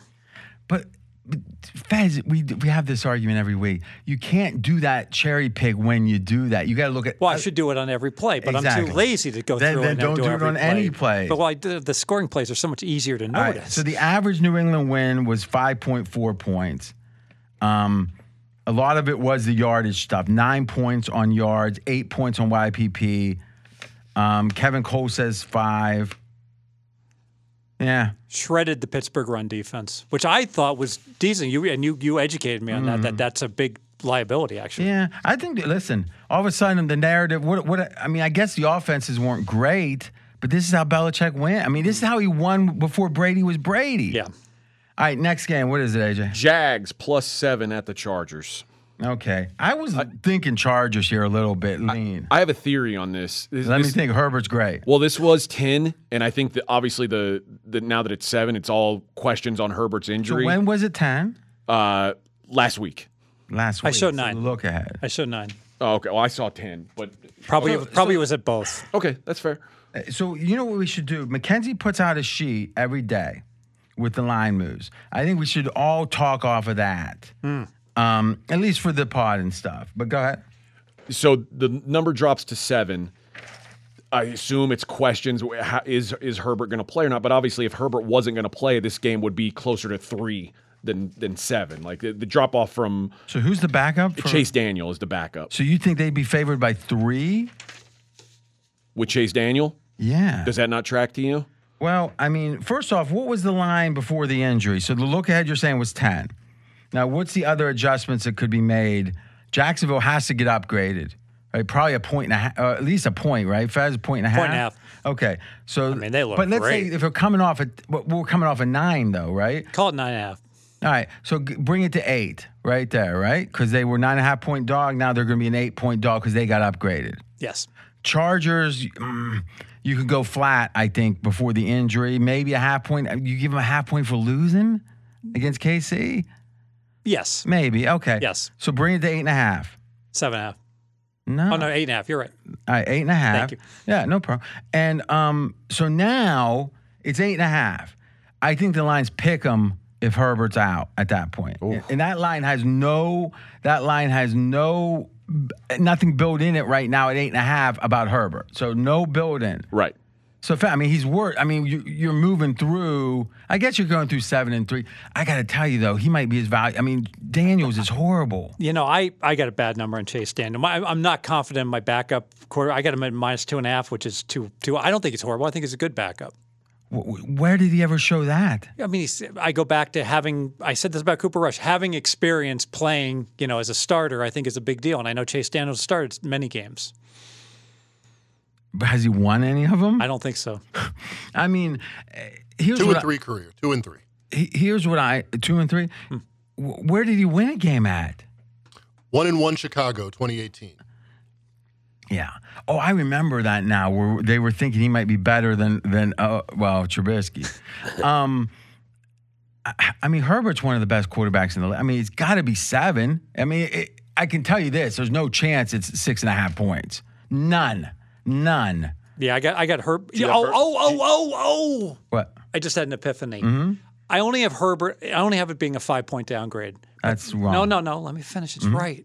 It's because I've downgraded Herbert. I made Herbert. But what I'm saying is because I know if he plays, he's not 100%. So I downgrade him. But that proves why the way you do it is wrong. You need an offset there, and then you can because then at least you know why you did it, right? Yes, because normally Herbert's 4 points better than average quarterback, but now I only have him as 2.5 because if he plays, I'm going to downgrade him 1.5 points. But in the hypothetical we were just doing, we were assuming no adjustment yet for Herbert. Now we're going to adjust for him. Yes. Right. So when it was 8.5, I think it landed right after we did all those machinations. Right. So I'll make the line 7 now if Herbert plays. If he doesn't play, then boom, it goes down another 5. Yeah. So and thus you're saying it should be like below 3. It should be like 1 or 2 at that point. Yes. So I think it'd be more towards 1 or pick 'em. He thinks more towards 1 or 2.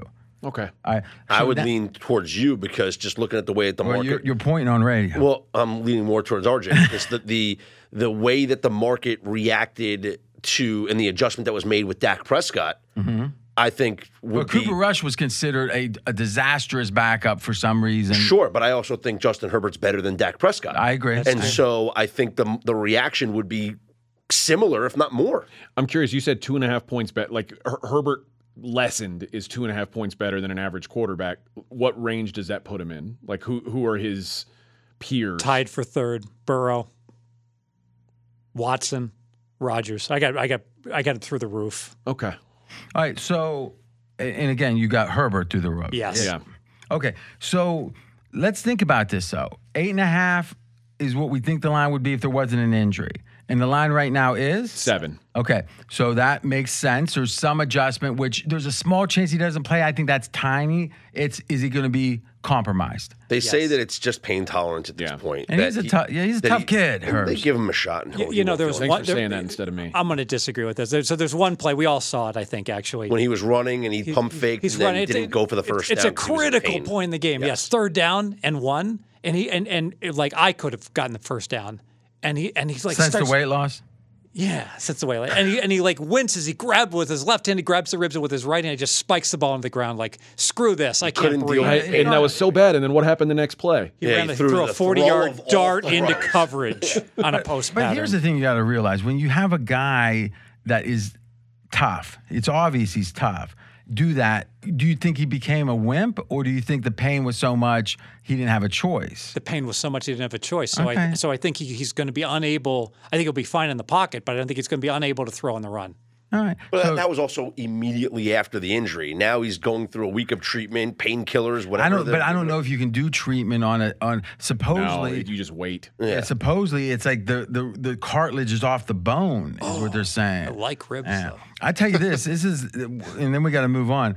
one time I slept on my arm wrong. Okay, I swear to God, I did some kind of dislocation. It was 2 weeks. Every time I turned one way, I winced. I mean, it was. I'm sure it was the tiniest little tiny. Oh, imagine if you sneezed. They say if you sneeze with like your broken rib, you like feel like you gotta go. I to the broke ER. a rib, and like you could feel it digging into the, like it was snapped off, and you could feel it digging into the cartilage.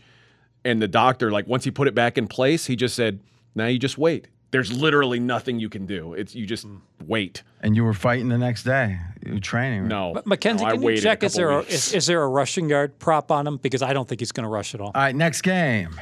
That would be Dallas and the New York Football Giants. All right, so I talked about the Giants a little bit on Straight Out of Vegas AM as a guest commentator, I guess. Thank you for joining us. Yeah, well, it's my pleasure. I'm actually a fan of the show. I'm a fan of the show. Very well produced, this show. I think that I don't know anything about this game because how do you handle rush?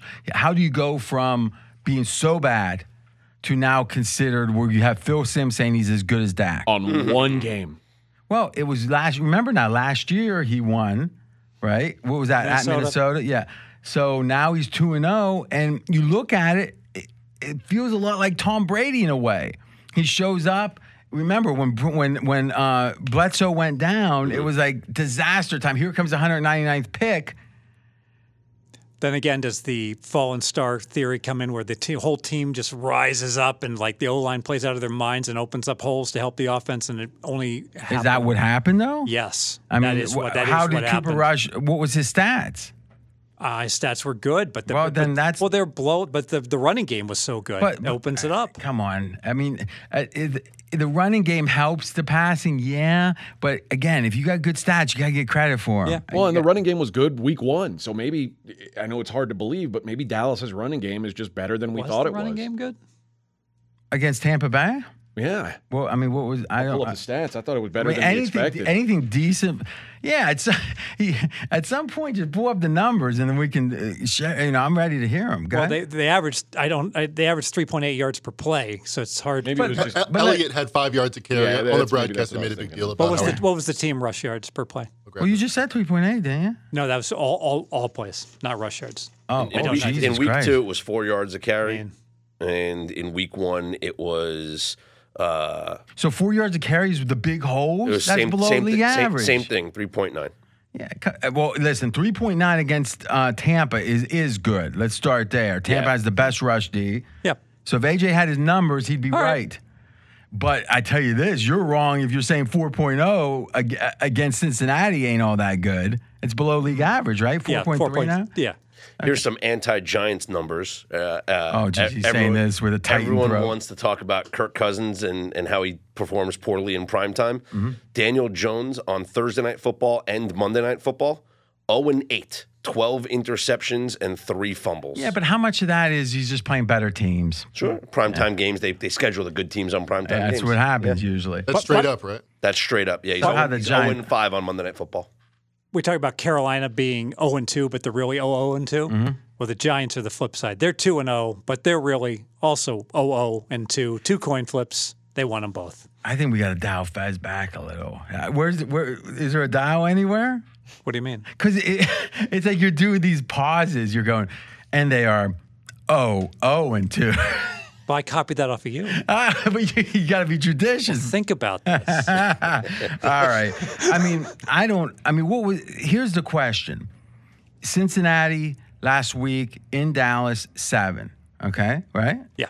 Now, Dallas is playing the Giants, and they're better than the Giants. So we talked about this earlier. Cincy then, in theory, if they were playing the Giants in New York, would be what, 9? Yeah, doesn't feel right. It doesn't, does it? I don't think so. Dallas has been adjusted significantly. Well, think about it right now. Look at what Cincy is against the Jets. I don't have. What is Cincy again? Okay. They're laying 5. Cincy's laying 5 on the road against the Jets. So this makes sense to me. The idea last week, the perception was Dallas was less than the Jets. I think that was the perception. Jets are like 3rd worst team in the NFL. Yeah, I think Dallas was the worst team without Dallas. Yeah, I'm not buying this upgrade. I've got the Giants. slightly better. Could you ever imagine the Giants after a miracle game 1 and in week 2 getting and statistically beat but still winning, somehow being a pick in week 3 as a favorite? I mean, what I'm saying? No, they'd be laying. The look ahead was 4. The Giants were -4, so we have upgraded. So we Rush. knew Dak was out. Yeah, we knew Dak was out. Giants winning the game, man, it's hard to say. Hard they to got downgrade upgraded. them when they win. Yeah, hard to downgrade them, but hard to upgrade them. Yeah, definitely hard to upgrade them. So that keeps the line the same. So all of this adjustment is Dallas upgraded 3 points. Yeah, so 4-point upgrade to Dallas. 4 point, because the line was what before? 4. Giants -4. Now Dallas is laying 1. We went through the zeros, so I took a point off. Okay, but Dallas is +1 in the Super Contest. Oh, right? I'm sorry. Yes. All right. So redo the math. So it's a 3-point move. But Giant, through 3. Through the 3. Yeah. So you could say a 4-point move. That's what I thought you were doing to start. That would have been correct as opposed to what I did, which was incorrect. And how? Well, it's easy if I'm not talking because I can. When I'm wrong, I just don't say anything. What did you adjust Dallas upgrade with the quarterback? 1 second. Because 4 is a lot. 2 points. Okay, so that's the value. Effectively, that's why you like the Giants. Yes. And Scott likes that. I'm with it. Do you think they're a playoff team? They have a 63% chance according to history.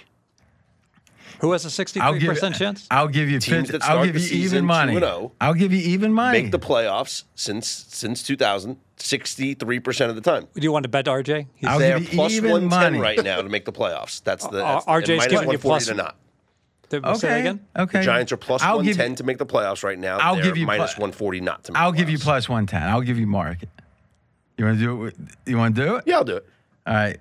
300? Oh, that's our default bet here. Yeah, I'll do it. You want to look at this fast? Well, now based on the historical trends. Hold on. Hold on with the historical trends. RJ's locked in at plus 110. I will give you plus 120. Whoa. Can I bet it at plus 120? No, you can't just I can hedge out. You can't just scout. Why would you scalp out a winner? Yeah, it's pretty funny. he just locked in a profit. Yeah. But here's what's interesting. The Giants are not making the playoffs. The Giants are bad. Well, if you really think that, you should be laying 140 like listen, crazy. They have the easiest schedule in the NFL. We know that. That's a good point. And they're already 2-0. And I gave you those trends, that 63%. That doesn't factor in. There's an extra wild card team now. So the 63% has to go up a little bit, now right? That is the dream music. Give them the dream music. No time to play. That is a great point, side Let's keep total. going. Is there any other games? That's it. Okay, so guys, go ahead. You guys, huh? No, I want you to give us a Thursday night thing so we could use it on. Yeah, but we're still on air. Okay. All right. Edit. 1, 2, 3. No. So this is going to show you guys. You want to hear the Thursday game? There's one place in the world to get it. Straight out of Vegas AM, same feed. Give these guys a chance.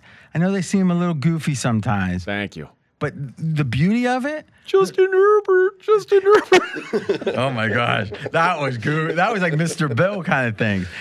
Give it a listen. It's only like a quick 40.